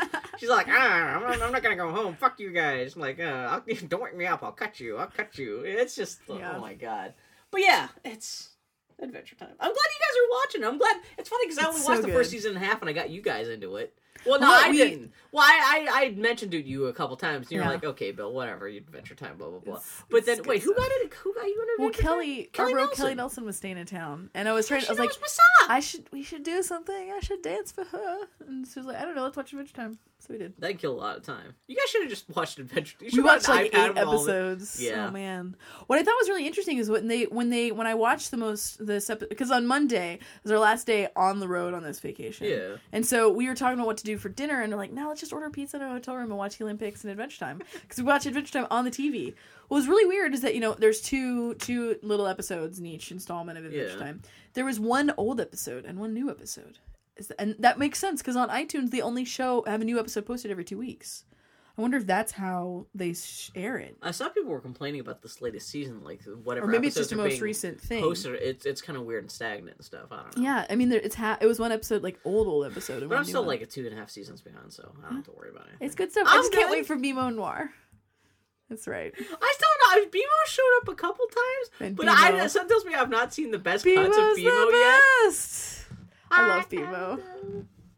God. Man. So yeah, the only thing that happened this week is I bought Star Wars: The Millennium Falcon Owner's Workshop Manual. Mike Russell, he found this in a bookshop and he was tweeting about that. And the moment I saw this, I was like, oh my god, I gotta get this. Because people who don't know, these Haynes Owner's Workshop Manual books are fucking amazing. Well, I guess like what for cars, you can buy these car manuals. Yeah. They're essentially your guide to like how your car works. It's essentially an instruction manual for real world cars. This the company that produces these manuals, they got really smart and they started producing manuals for fictional vehicles. Well, not even fictional vehicles, but for real world vehicles. I can't even speak. Real world vehicles like the Titanic and the Space Shuttle, which are really well informative about how those, like the Space Shuttle and the Titanic were actually built and all kinds of stuff, presented under the guise of this being a manual that just happened to come with your purchase of the Space Shuttle, right, or the Titanic, or in this case, the Millennium Falcon. And it's really fucking cute. It talks about all the history of the Millennium Falcon. Yeah! And the funny thing is, I'm not a big fan of like expanded universe Star Wars stuff because a lot of that stuff is like badly written, and frankly, I don't give a shit about any kind of Star Wars stuff that takes place outside of the movies. But it's just great them just doing all the mental gymnastics of like trying to figure out how the Millennium Falcon works and like layouts of the Millennium Falcon. This is where they poop. And if you wanted to order your own Millennium Falcon, like the different like add-on options you could get like different, like, berths and like, you can get like fucking pontoons so your Millennium Falcon can float on the water, and it's just, it's a cute goddamn little book. Yeah. Yeah, just by the Haynes Corporation. I like that the quote-unquote new pictures of the Millennium Falcon are still the Millennium Falcon all beat to shit. Yeah, exactly, yeah. Well, technically, I guess this should be a guide for the YT 1300 Corellian light stock freighter. Yeah. But specifically because the Millennium Falcon is the most famous incident of that craft, this is kind of focused around the Millennium Falcon. But yeah, no, it's all written from in-universe continuity, so the whole book's kind of written almost like an imperial docket talking about how the Millennium Falcon is the most infamous blah blah blah, and it's pretty goddamn cute. It's great. Yeah. So yeah, no, that's the only thing that happened to me this week was just kind of reading that and just watching a shitload of Olympics, and man, did I even do anything work? Oh, you didn't hear about the Kotaku stuff. So what? So you have an opinion about this? About the thing I don't know about? Yeah. So Kotaku posted. Is it Jason Schreier at Kotaku? I don't know if this is even worth talking about. He posted an editorial today talking about how communication and transparency between the media and video game companies is incredibly important. There needs to be more of it.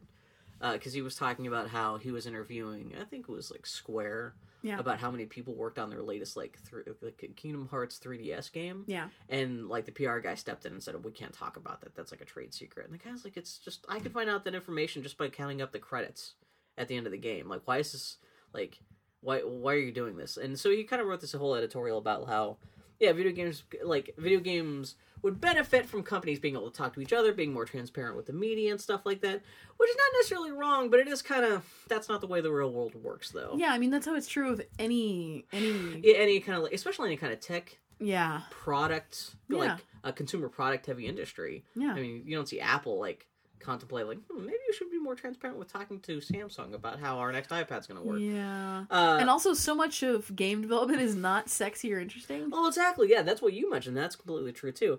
And so, I guess this just got posted like a day or two ago, and then today, was it Gabe? No, wait. Tycho from Penny Arcade. The Jerry. One that doesn't make jokes about Jerry the bald one.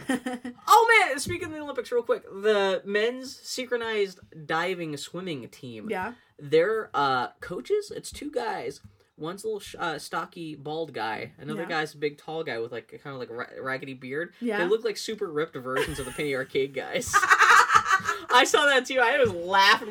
Even the bald guy has a little bit of a hook, like a beaky nose. Yeah. It was hilarious. But anyway, so Jerry from Penny Arcade today, he just took the fucking Kotaku to town talking about how like this is the utterances of a child who does not know what the hell they're talking about. But then people pointed out this is completely contrary to Penny Arcade like 6 years ago had a strip about it was one of the guys from EGM was it Peter Moore slack about like why does the PlayStation 2 suck or why does the PlayStation 3 suck? Yeah. And they were celebrating the fact that like a gaming journalist finally had the balls to actually confront like this video game person, and now here 6 years later they're like, well, you shouldn't expect transparency from. It was like this verbal slapping. You have to read the excerpt, but I don't know. But you know what the difference is between Penny Arcade now and Penny Arcade 6 years ago? A lot of money. 3 video games that they were involved in. Too, yeah. I'm just saying, man. Yeah. They've been on the other side of that fence now. Yeah. Also, they've just been beneath a whole lot more critical scrutiny since then for not even just video games, but all kinds of stuff.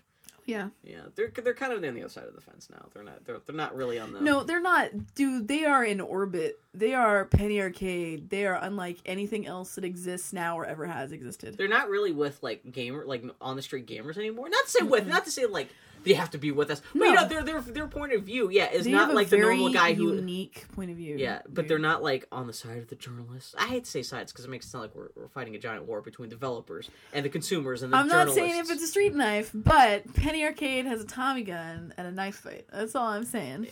So that was just kind of a brouhaha that came up on the internet today. I missed all the internet because I was at work was bullshit. And on vacation. We don't have anything interesting to talk about other than everyone's stupid. Yet how much time do we just fill? You know what? Because Mountain Lion fucks up with GarageBand, I have no idea how long we've been recording for. We'll take a break and we'll come back with a Geek Week review in a bit. All right. Open up your golden gates, California. Here I come. I said, California. Here I come. Look out, California. Here I come.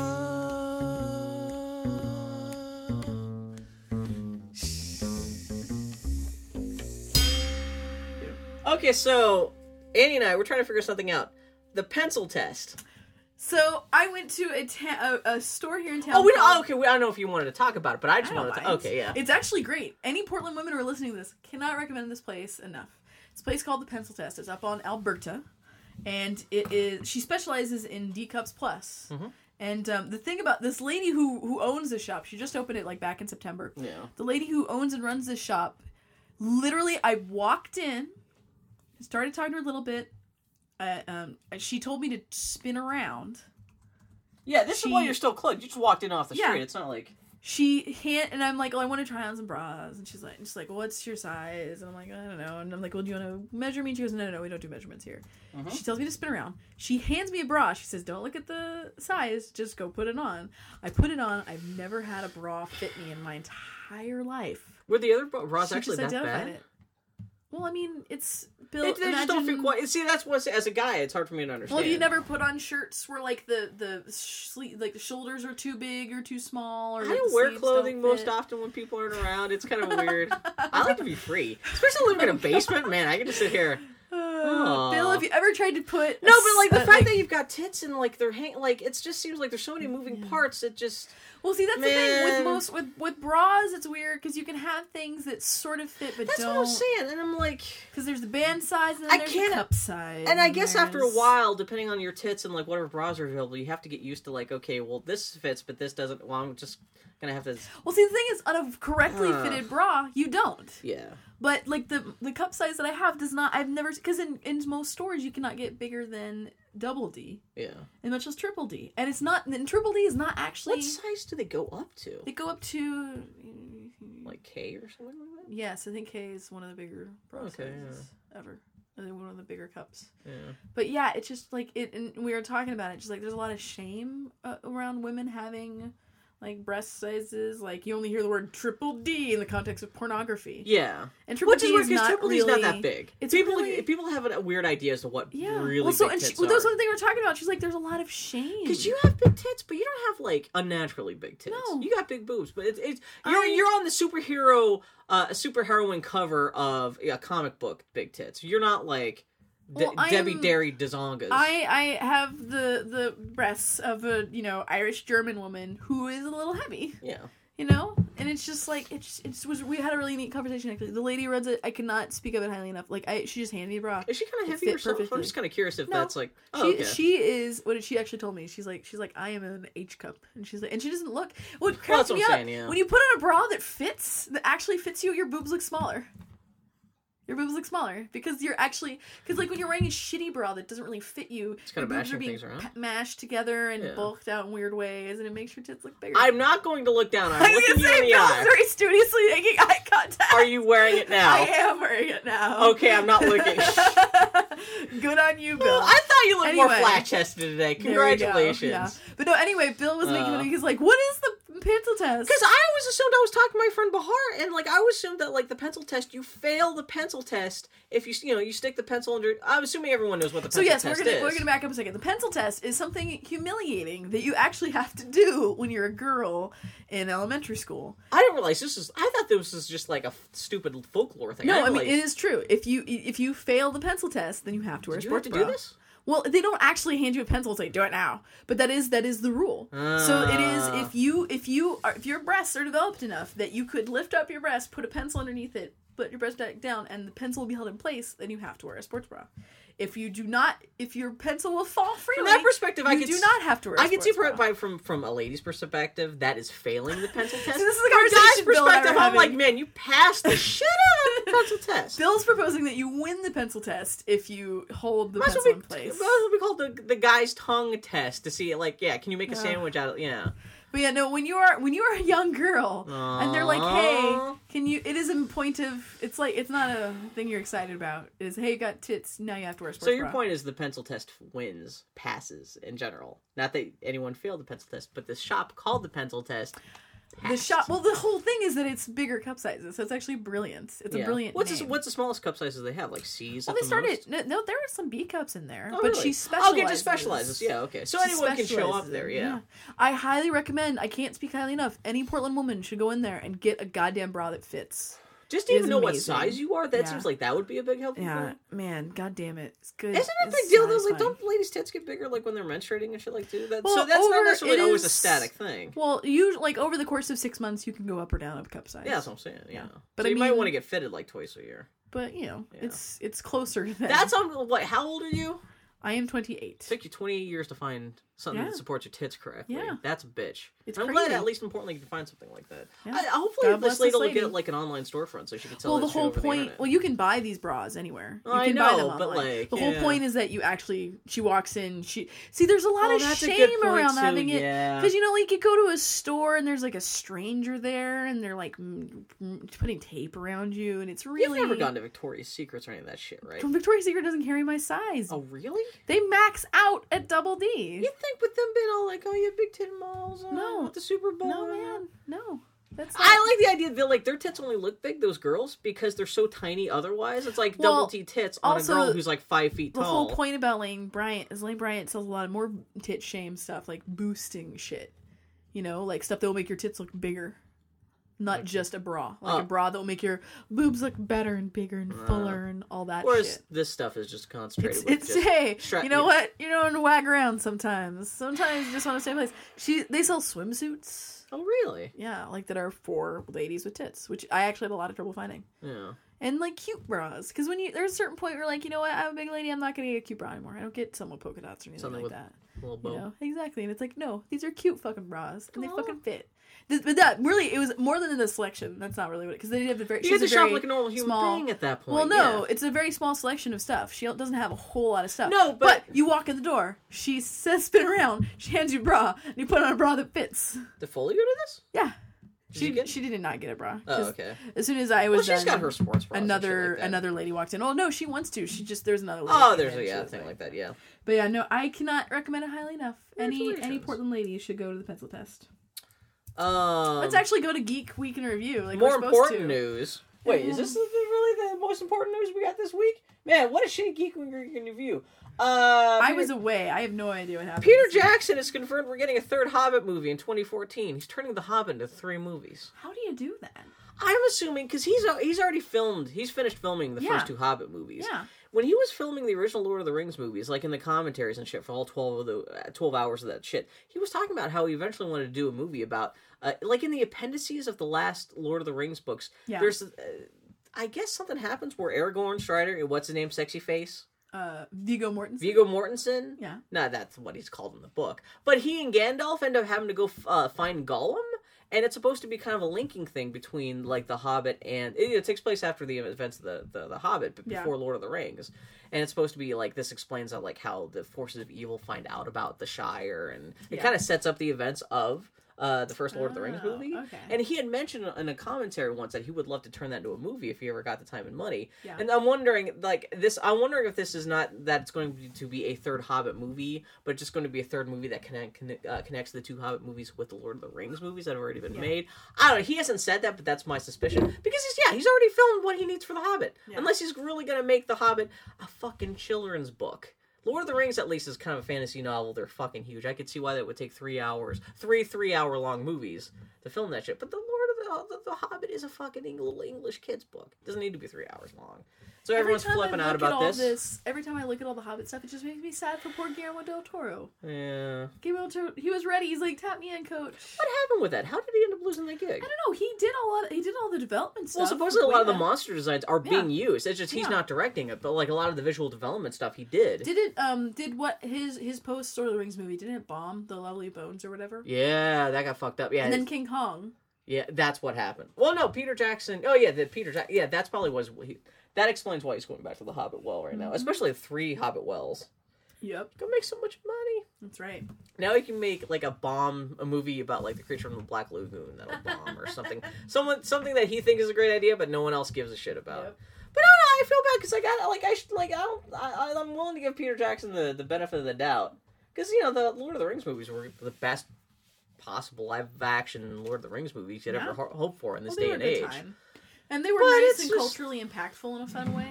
Yeah, and it seems like these Hobbit movies are going to be good. But yeah, he should have come out and actually explained a little bit more what this third movie was going to be. Because now everyone's like, oh my god, how can you stretch Bill, are you saying he needs more transparency on a movie that's not going to come out for 4 years? Did you see Kotaku is reviewing Chicken McNuggets now? Well, they have their whole Snack Taku thing. That was actually one of the Snack Taku entries. That was what did it for me in Kotaku. I'm like, no more. No more Kotaku. Kelly was going off about that. She's like, she had this great just tweeting thing where she was talking to her husband, like, so honey. We gotta take a moment here. So Kelly Nelson is a fucking godsend. Her Twitter account is Iggy Means Heroin. And her Twitter icon is Psyduck. Her tweets are my favorite tweets of any Twitter in the world. She is the best Twitter feed. I cannot recommend it highly enough. She's angry, but not like arbitrarily angry. She's just fucking hilarious and just sick and tired of life, but really funny best. And I cannot add her to your Twitter feed and see if you. She's the person who introduced Danny to Adventure Time, for Christ's sakes. She's also good people. So. What else happened? Hollywood is mulling a potential prequel to The Shining.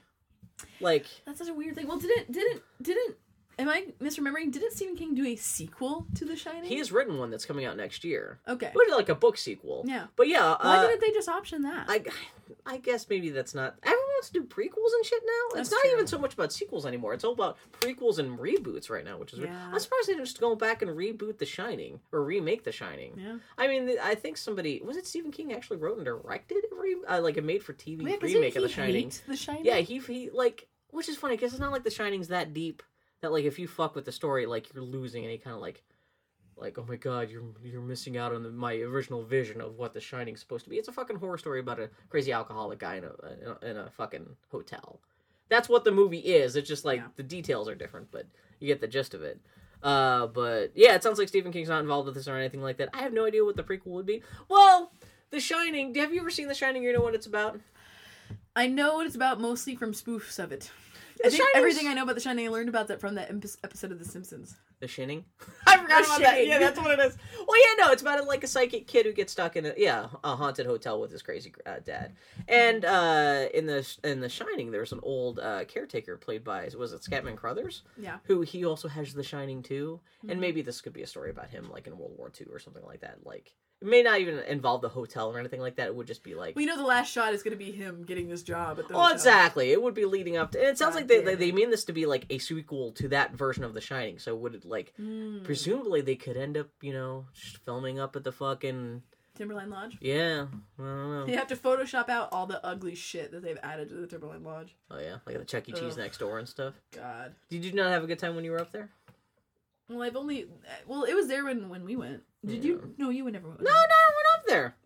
They're scared of me that up there. ugly 70s, or 80s edition that's to the left of the Timberline Lodge. I've never seen that, It's ass ugly. You haven't seen it because it's ugly. They hide it from all the promotional posters and stuff? Yeah. Ugh. Anyway. Pictures of a Durango development kit got leaked online as someone offered to sell their kit for $10,000. So Durango is the code for the Xbox or the PS3? The next PS4, Xbox. And why people think this is legit, because there were photos of this kit running what looks to be the next Xbox's UI, which the development version actually looks a lot like the Xbox Live. Yeah, UI, I can't imagine it's but slightly different. And supposedly, well, a lot of people blew this off, but then supposedly a lot of journalists were getting tips from people who are supposedly actually working on that hardware, who actually came out and said that that picture what you just posted is what we've got in our office right now too. So that's not interesting, but this, I don't know how this guy got his hands on this, but he was offering to sell it on eBay for $10,000. Wow. Has it gone? Is the posting still that was a week ago. I probably got taken down or something like that. I can't imagine that guy still has that in his possession. This is more interesting to me than it will be to Annie, but again with eBay, someone is offering a Nintendo of America prototype version of The Legend of Zelda on eBay for $150,000. Wow. This is just a nearly complete version of the American version of The Legend of Zelda that is just like in a yellow cartridge. It's just a prototype version they weren't quite totally 100% done with the programming of, which was created like 6 months before the game actually came out. It's not that unique. Like, even the guy who's selling it says like the actual programming on... Fuck this! Fuck Mountain Lion. We're just talking about Rachel Weisz. Rachel Weisz and Hugh Jackman. She's naked in that movie? Yeah. There's she gets naked? One of the hottest makeout scenes I've ever seen in any movie. It's actually very sad. Rachel Weisz has cancer, and Hugh Jackman is researching a cure. And she is in a tub, and she can't feel the heat of the tub. Mm-hmm. Like, she's at the end stages of her disease. It's really actually very sad. But he makes out with her in the tub. And I'm like, I shouldn't think this is hot, because she has cancer, and she's dying, and she can't sense things. But Hugh Jackman, fully clothed, getting into a clawfoot tub. You're fatalistic romantic, with Rachel and you Weisz. think Hugh Jackman is hot? Oh, man. That totally makes sense. That movie is so bad, but I don't care, because it's Hugh Jackman and Rachel Weisz making eyes at each other. Aww. Man, it's so bad. It's so bad. It's so bad. So that's happening. Anyway. Work on the Prometheus sequel, supposedly titled Paradise, has been canceled, and everyone involved with that film is being killed. Ridley Scott's head has been put on a pike. Yes, Bill. Mm-hmm. Crows are eating it. Yay. Yay! So David Lindelof is not invited to Prometheus 2. No, this is pretty... They pretty much came out and said everything but, fuck David Lindelof. But like, they announced that, work on the Prometheus sequel. Well, no, they said it's because he's busy. He's busy, Bill. Which, it's unfair to blame Lindelof. Oh, yeah. It's not like he snuck in all the plot holes while Ridley Scott was watching. This is Ridley Scott's baby. Ridley Scott is a shitty storyteller. Yeah. He can tell good stories if he gets a good script. It just depends on what fucking day of the week it is, what he had for lunch, whether or not he's going to make a good movie. It's the West Wing metaphor. Is it going to be Uncle Fluffy, or is it going to be Ridley Scott? Yeah. And a lot of, with Prometheus, it was half Uncle Fluffy, half Ridley Scott. Uncle Fluffy when it came to the pictures. Yeah. But like Uncle Scott when it came to putting the script together, he was like, I don't know, I just need some of that alien money real quick. My daughter's in school, I got to pay some tuition. I know how to make this shit look pretty. I already made the first one. I already know how half this shit's going to look. There's a spaceship and alien shit. I already made that. We just have to clone that shit. But yeah, hopefully it's Did you put on your Geek Week of the Review the Australian billionaire? Did you put him on there? What happened? There's an Australian billionaire who wants to clone a dinosaur to put in his theme park. I swear to God. Is this an Adventure Time character? No, there's an Australian billionaire. I only know because it was on Tumblr, accompanied with an unending array of Jurassic Park gifts. No, I heard about this. Yes, an Australian billionaire wants to clone a Tyrannosaurus Rex to put in his theme. Did he not see the goddamn... the Australian guy is the hunter. Clever girl. Yes. The Australian guy is one of the first guys to get wiped out in that movie. Oh my god. Oh man, yeah. Wow. Anyway, that's if that doesn't work out, he's going to start funding MMOs left and right. What happened? Jesus, that is amazing. No, did you hear about that just while we were on vacation? It was on Tumblr. God. Holy shit. The next X-Men movie will be a sequel to First Class called Days of Future Past. Yeah. Which is weird, because isn't Days of Future Past about... isn't that the cover with Kitty Pryde and Wolverine? Yeah. Isn't that what that's from? Yeah, the X-Men... characters that barely appear in First Class. I think I just threw up a little bit. That's the one where the X-Men get flung like 20 years into the future, and it's a version of the future where all the mutants are being hunted down. Is that where the Sentinels first show up? It may be. Yeah. Not that I've read that many X-Men comics, but I know from what I've gleaned of the mythology of X-Men from other sources. Well, that's a great idea because that comic came out in the 80s. Assuming this is a sequel that still takes place in the 60s, they jumped forward 20 years in the future. It's like mid-80s, so you could do great, like...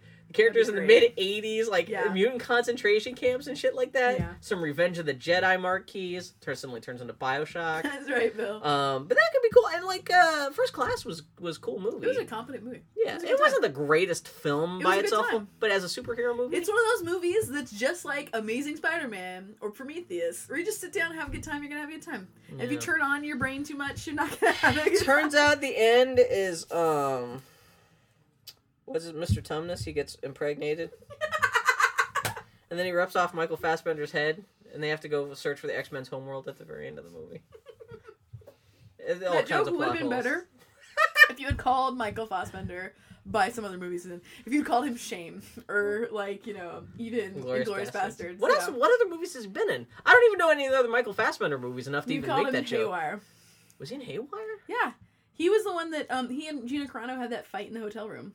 He's the assassin that's gonna kill her. All I remember is that fucking Obi-Wan Kenobi shows up in that. Yes. We're having band practice upstairs. The way you said that, by the way. Yeah. Obi-Wan Kenobi. Obi-Wan. Well, I got confused because we were talking about Qui-Gon Jinn showing up in Batman last week. That's right. Spoiler for Batman. Javier Bardem won't be Bardem. Just keep on going, Bill. Fucking monkey-faced guy. I like him. Bitch-faced guy? Yeah, bitch-face. He's got the opposite bitch face. He doesn't care about it. He's totally like, I don't care face, man. Javier Bardem won't be playing Roland in Ron Howard's doomed Dark Tower movie/TV project. Thank God. Maybe this project will die now. You don't care about Dark Tower. You've never read Stephen King or anything like that. I know that you care so much, Bill. Javier Bardem would have been a terrible Roland. It's supposed to be like Clint Eastwood, essentially, in his prime. Who would you cast as Roland? Supposedly we're going to get Russell Crowe. Russell Crowe's too fat now. He could be the right age, but he got chubby. He got chubbo. Yeah. And Roland's supposed to be this super tall, stick-thin, gaunt, like almost cancerous, kind of like... So you want Daniel Day-Lewis to play Roland? Oh my God. Actually, that would not be the worst. There you go, Bill. Yeah. I just cast the book. Or Patrick Stewart. What, And finally, the Doctor Who Season 7 trailer came out this week. Did you see that? No. It is the most Doctor Who thing ever, where it's, guess what? There's crazy explosions, there's witty things. Looks like some people are dead. I saw someone tweeting about how he goes to the planet of the Daleks. Yeah. There's like shitload of Daleks in this trailer. Crazy. Well, we've never seen the Matt Smith probably square off against the Daleks. Now we get to see him square off against all the Daleks, it looks like. How is that? Hasn't he struggled to defeat single Daleks? Yeah! Is he gonna do the thing where he shows up and he goes, you know who I am? I'm the Doctor, so you better step off. That only happened 6 times in the last 2 seasons. River Song shows up once. She's got a jaunty hat. People are already hoping that the Doctor takes revenge by ripping off her hat and shooting her fucking stupid hat. Nerds. And the trailer ends with the Doctor. All the Daleks are blown up, and the trailer ends with the Doctor very sad, all bruised up in the face, carrying Amy Pond's body. Amy Pond? Yeah, Amy Pond's body. I wish they just let them be retired. I thought they were gone at the end of the last fucking series. The last series ends with him going like, bye guys, I'll see you later, and then, I don't know, I'm gone, I'm gonna go travel by myself now. I thought there was a point halfway through last season, even before that happened, where it seemed like they were gonna gone. This show is too short to have these many false, Yeah, because there's only, like half a dozen episodes every season or whatever. You can't be like... It's weird. Yeah. Okay, here are 2 points that are not on your Geek Week in Review, but I was very excited about. As I was feverishly catching up with pop culture after my vacation, I forgot this. Brian Fuller of Wonder Falls and Pushing Daisies game. He's got 3 shows coming out now. Okay, so I looked it up. Mockingbird Lane, which is his Monsters thing, it was credited on IMDb as being a TV movie. Oh, really? Not a TV show. I wonder if they're just going to turn the pilot into a 2-hour thing and that's it. I wonder. Anyway, so yeah, he's working on Mockingbird Lane, which is his Monsters show. His Monsters show. We'll see how that goes. Anyway, he's also working on Hannibal, which is like about Lecter as like when he was working with the police. And that's going to be Cowboy Curtis starring in that now, I think. Well, here's the thing. I just found out. I only care because one of my favorite actresses, Carolyn DeVerna. Oh, yeah. Who was on Wonder Falls She got some Jay buttocks. Tyler. She does not have a buttocks, actually. She has no butt. What does she have? Really cute eyes and a smile that actually breaks my heart. Aww. When she smiles, it makes me stupid. Aww. She was in a terrible show last year, the year before, called Off the Map. It was so bad. It was her and Meryl Streep's daughter. And it was as Meryl Streep's daughter, or no, another girl who is Meryl Streep's daughter. That's who's actually really good and shows up on The Good Wife as a lawyer, is a great character. But it was the worst show, and I actually watched 4 episodes of that drivel before finally I couldn't watch it. I've watched the worst movies to see Carolyn DeVerna. I watched The Terrible Passchendaele, which is the Canadian World War I movie starring Due South. It's hilarious. I watched this movie called... Did you mention Wonder Falls yet, though? I did. Okay, yeah. She played Jay Tyler in Wonder Falls. That's what I started, which was by Brian She was Fuller. really cute. So he announced that she had monster voice. She's gonna be the female lead on this. I'm Wonder Falls. Lauren, stop talking to me. Keep on. No, she's super hot, and she sounds like Batman. She sounds like Bane. Batman. I'm excited about that. Oh, and they announced the voice. Carolyn DeVerna, isn't she like 40 now though? She's got gray temples and stuff. Yes, Bill. She's 87 years old. Now she's got some towels. She's like 30. Staying home drinking Coke. That's right, Bill. Anyway, and the other thing is they announced the voice cast for Dishonored today. And Bill, fuck you. No, Dishonored. Dishonored is the game that's coming out. It's the only game that's coming out this fall. You should learn about it. I know exactly. Seriously, yeah. Dishonored is from the dudes who did the Batman games.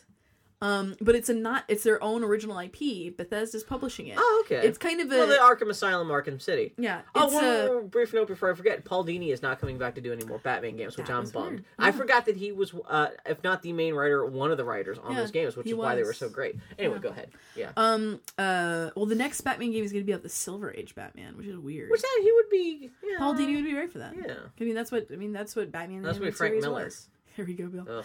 Anyway, Frank Miller should direct that, and he doesn't know anything about technology, so he's like, make Batman kill everybody. So Dishonored looks like if BioShock and Thief had a baby, it'd be Dishonored. It's about stealth kills, but it's all about, you can do it however you want. It's kind of like if you took Deus Ex and Thief. Is this the and steampunky trailer it's a kind of steampunky looking thing. From that got announced at maybe the VGAs last. And then the art director is the dude who did District 13, City 13 or whatever from Half-Life that everybody okay, well that's good. Yeah. And the art direction looks pretty great. Well, they announced the voice cast, and it's going to have Carrie Fisher. What? Brad, which everyone's making the joke. Everyone made the joke that of all the Star Wars, usually when you hear a Star Wars person in a game, it's Mark Hamill, not Carrie Fisher. Got to get some of those Tostitos. That's right, exactly. Brad Dourif is doing a voice. Who's Brad Dourif? He played Wormtongue and Lord of the Rings. That guy, He's on Deadwood and all that stuff. And I can't remember who else. I forgot his character on Deadwood. Like this whole cast of stars, but Susan Sarandon is doing a voice on this game. Susan Sarandon. Her first video game voice. She's gonna be feeling like Grandpa Apples or whatever. No, her name is like Grandma. I think she should get the rest of the cast of Little Women so they can do a little reunion. That would be rad. Mima. Yeah. Bill, you're gonna be able to play a video game with Susan Sarandon. She's gonna lead. Oh, Lena Headey. Lena Headey is gonna be doing a voice in it. It's just a weird thing. What is with this thing where you announce the voices for a game, like, or movie, like, before, like, 2 months before it comes out? So they announced all this about Dishonored. It's coming out in a couple months. They announced it's a whole bunch of... Fall. Okay, yeah, it's the only game that's not Assassin's Creed 3 coming out this fall. Oh. They announced a bunch of other cast members of Wreck-It Ralph, like, 2 weeks ago. The movie? Yeah. And I'm like, it's coming out in a week. How can there be newly announced cast members of this movie? Who are the cast members? Anyone we care about? No, I can't remember. There were a bunch of people that I cared about. But I was like, how is that possible? Aww.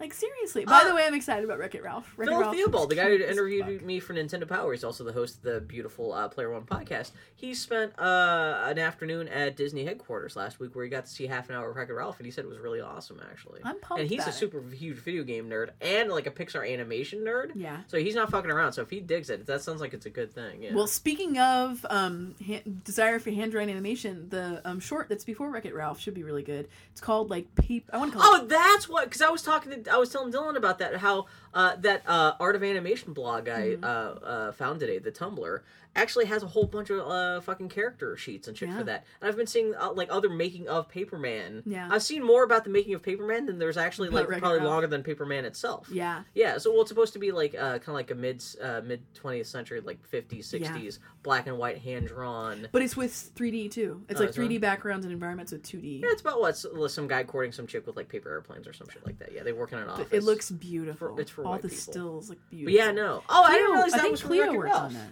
Oh, really? Yeah. But anyway, I'm really excited about Wreck-It Ralph. It looks really cute. It's got Jack McBrayer. It's got Jane Lynch. Jane Lynch just makes me laugh, and that Jane Lynch is like a character from a Gears of War type game. Yeah, which is such a beautiful thing. Sarah Silverman, John C. Reilly. Those are like the three. I don't know if they announced like. I can't remember who, but they announced a whole bunch. They of should get like video game voice actors. They should get like. Well, David they are. Hayter. They have a lot of like if you the trailer that they released, it's all the video. It's like the hero, like the villain support crew. Yeah. But they got the actual people who voiced all these characters. It's totally going to be the gamers. Who Framed Roger Rabbit. It's going to be great. No Mario though. Supposedly Nintendo was not about. Well, they have Bowser, but something. Yeah. I can't imagine. I wonder if they're bullshitting that. Because Mario, that's who you want to get. Mario and Pac-Man are probably the two people you really want to. Well, Pac-Man's in it. Is he? Yeah. Oh, we got the Pac-Man Ghost. Yeah. Yeah, that's true. But that's not, there's a difference between Pac-Man and the Ghost. And the Ghost. Do you Bowser, know the Ghost Mario. names, Bill? Blinky, Stinky. And Good vibrations. Yeah. They keep on calling all the local hardware stores. Ah, I'm a ghost. I want to fortify my sex dungeon so Pac-Man can't get in. But if I have to stay in my sex dungeon, do you have chains and whips? Like chains?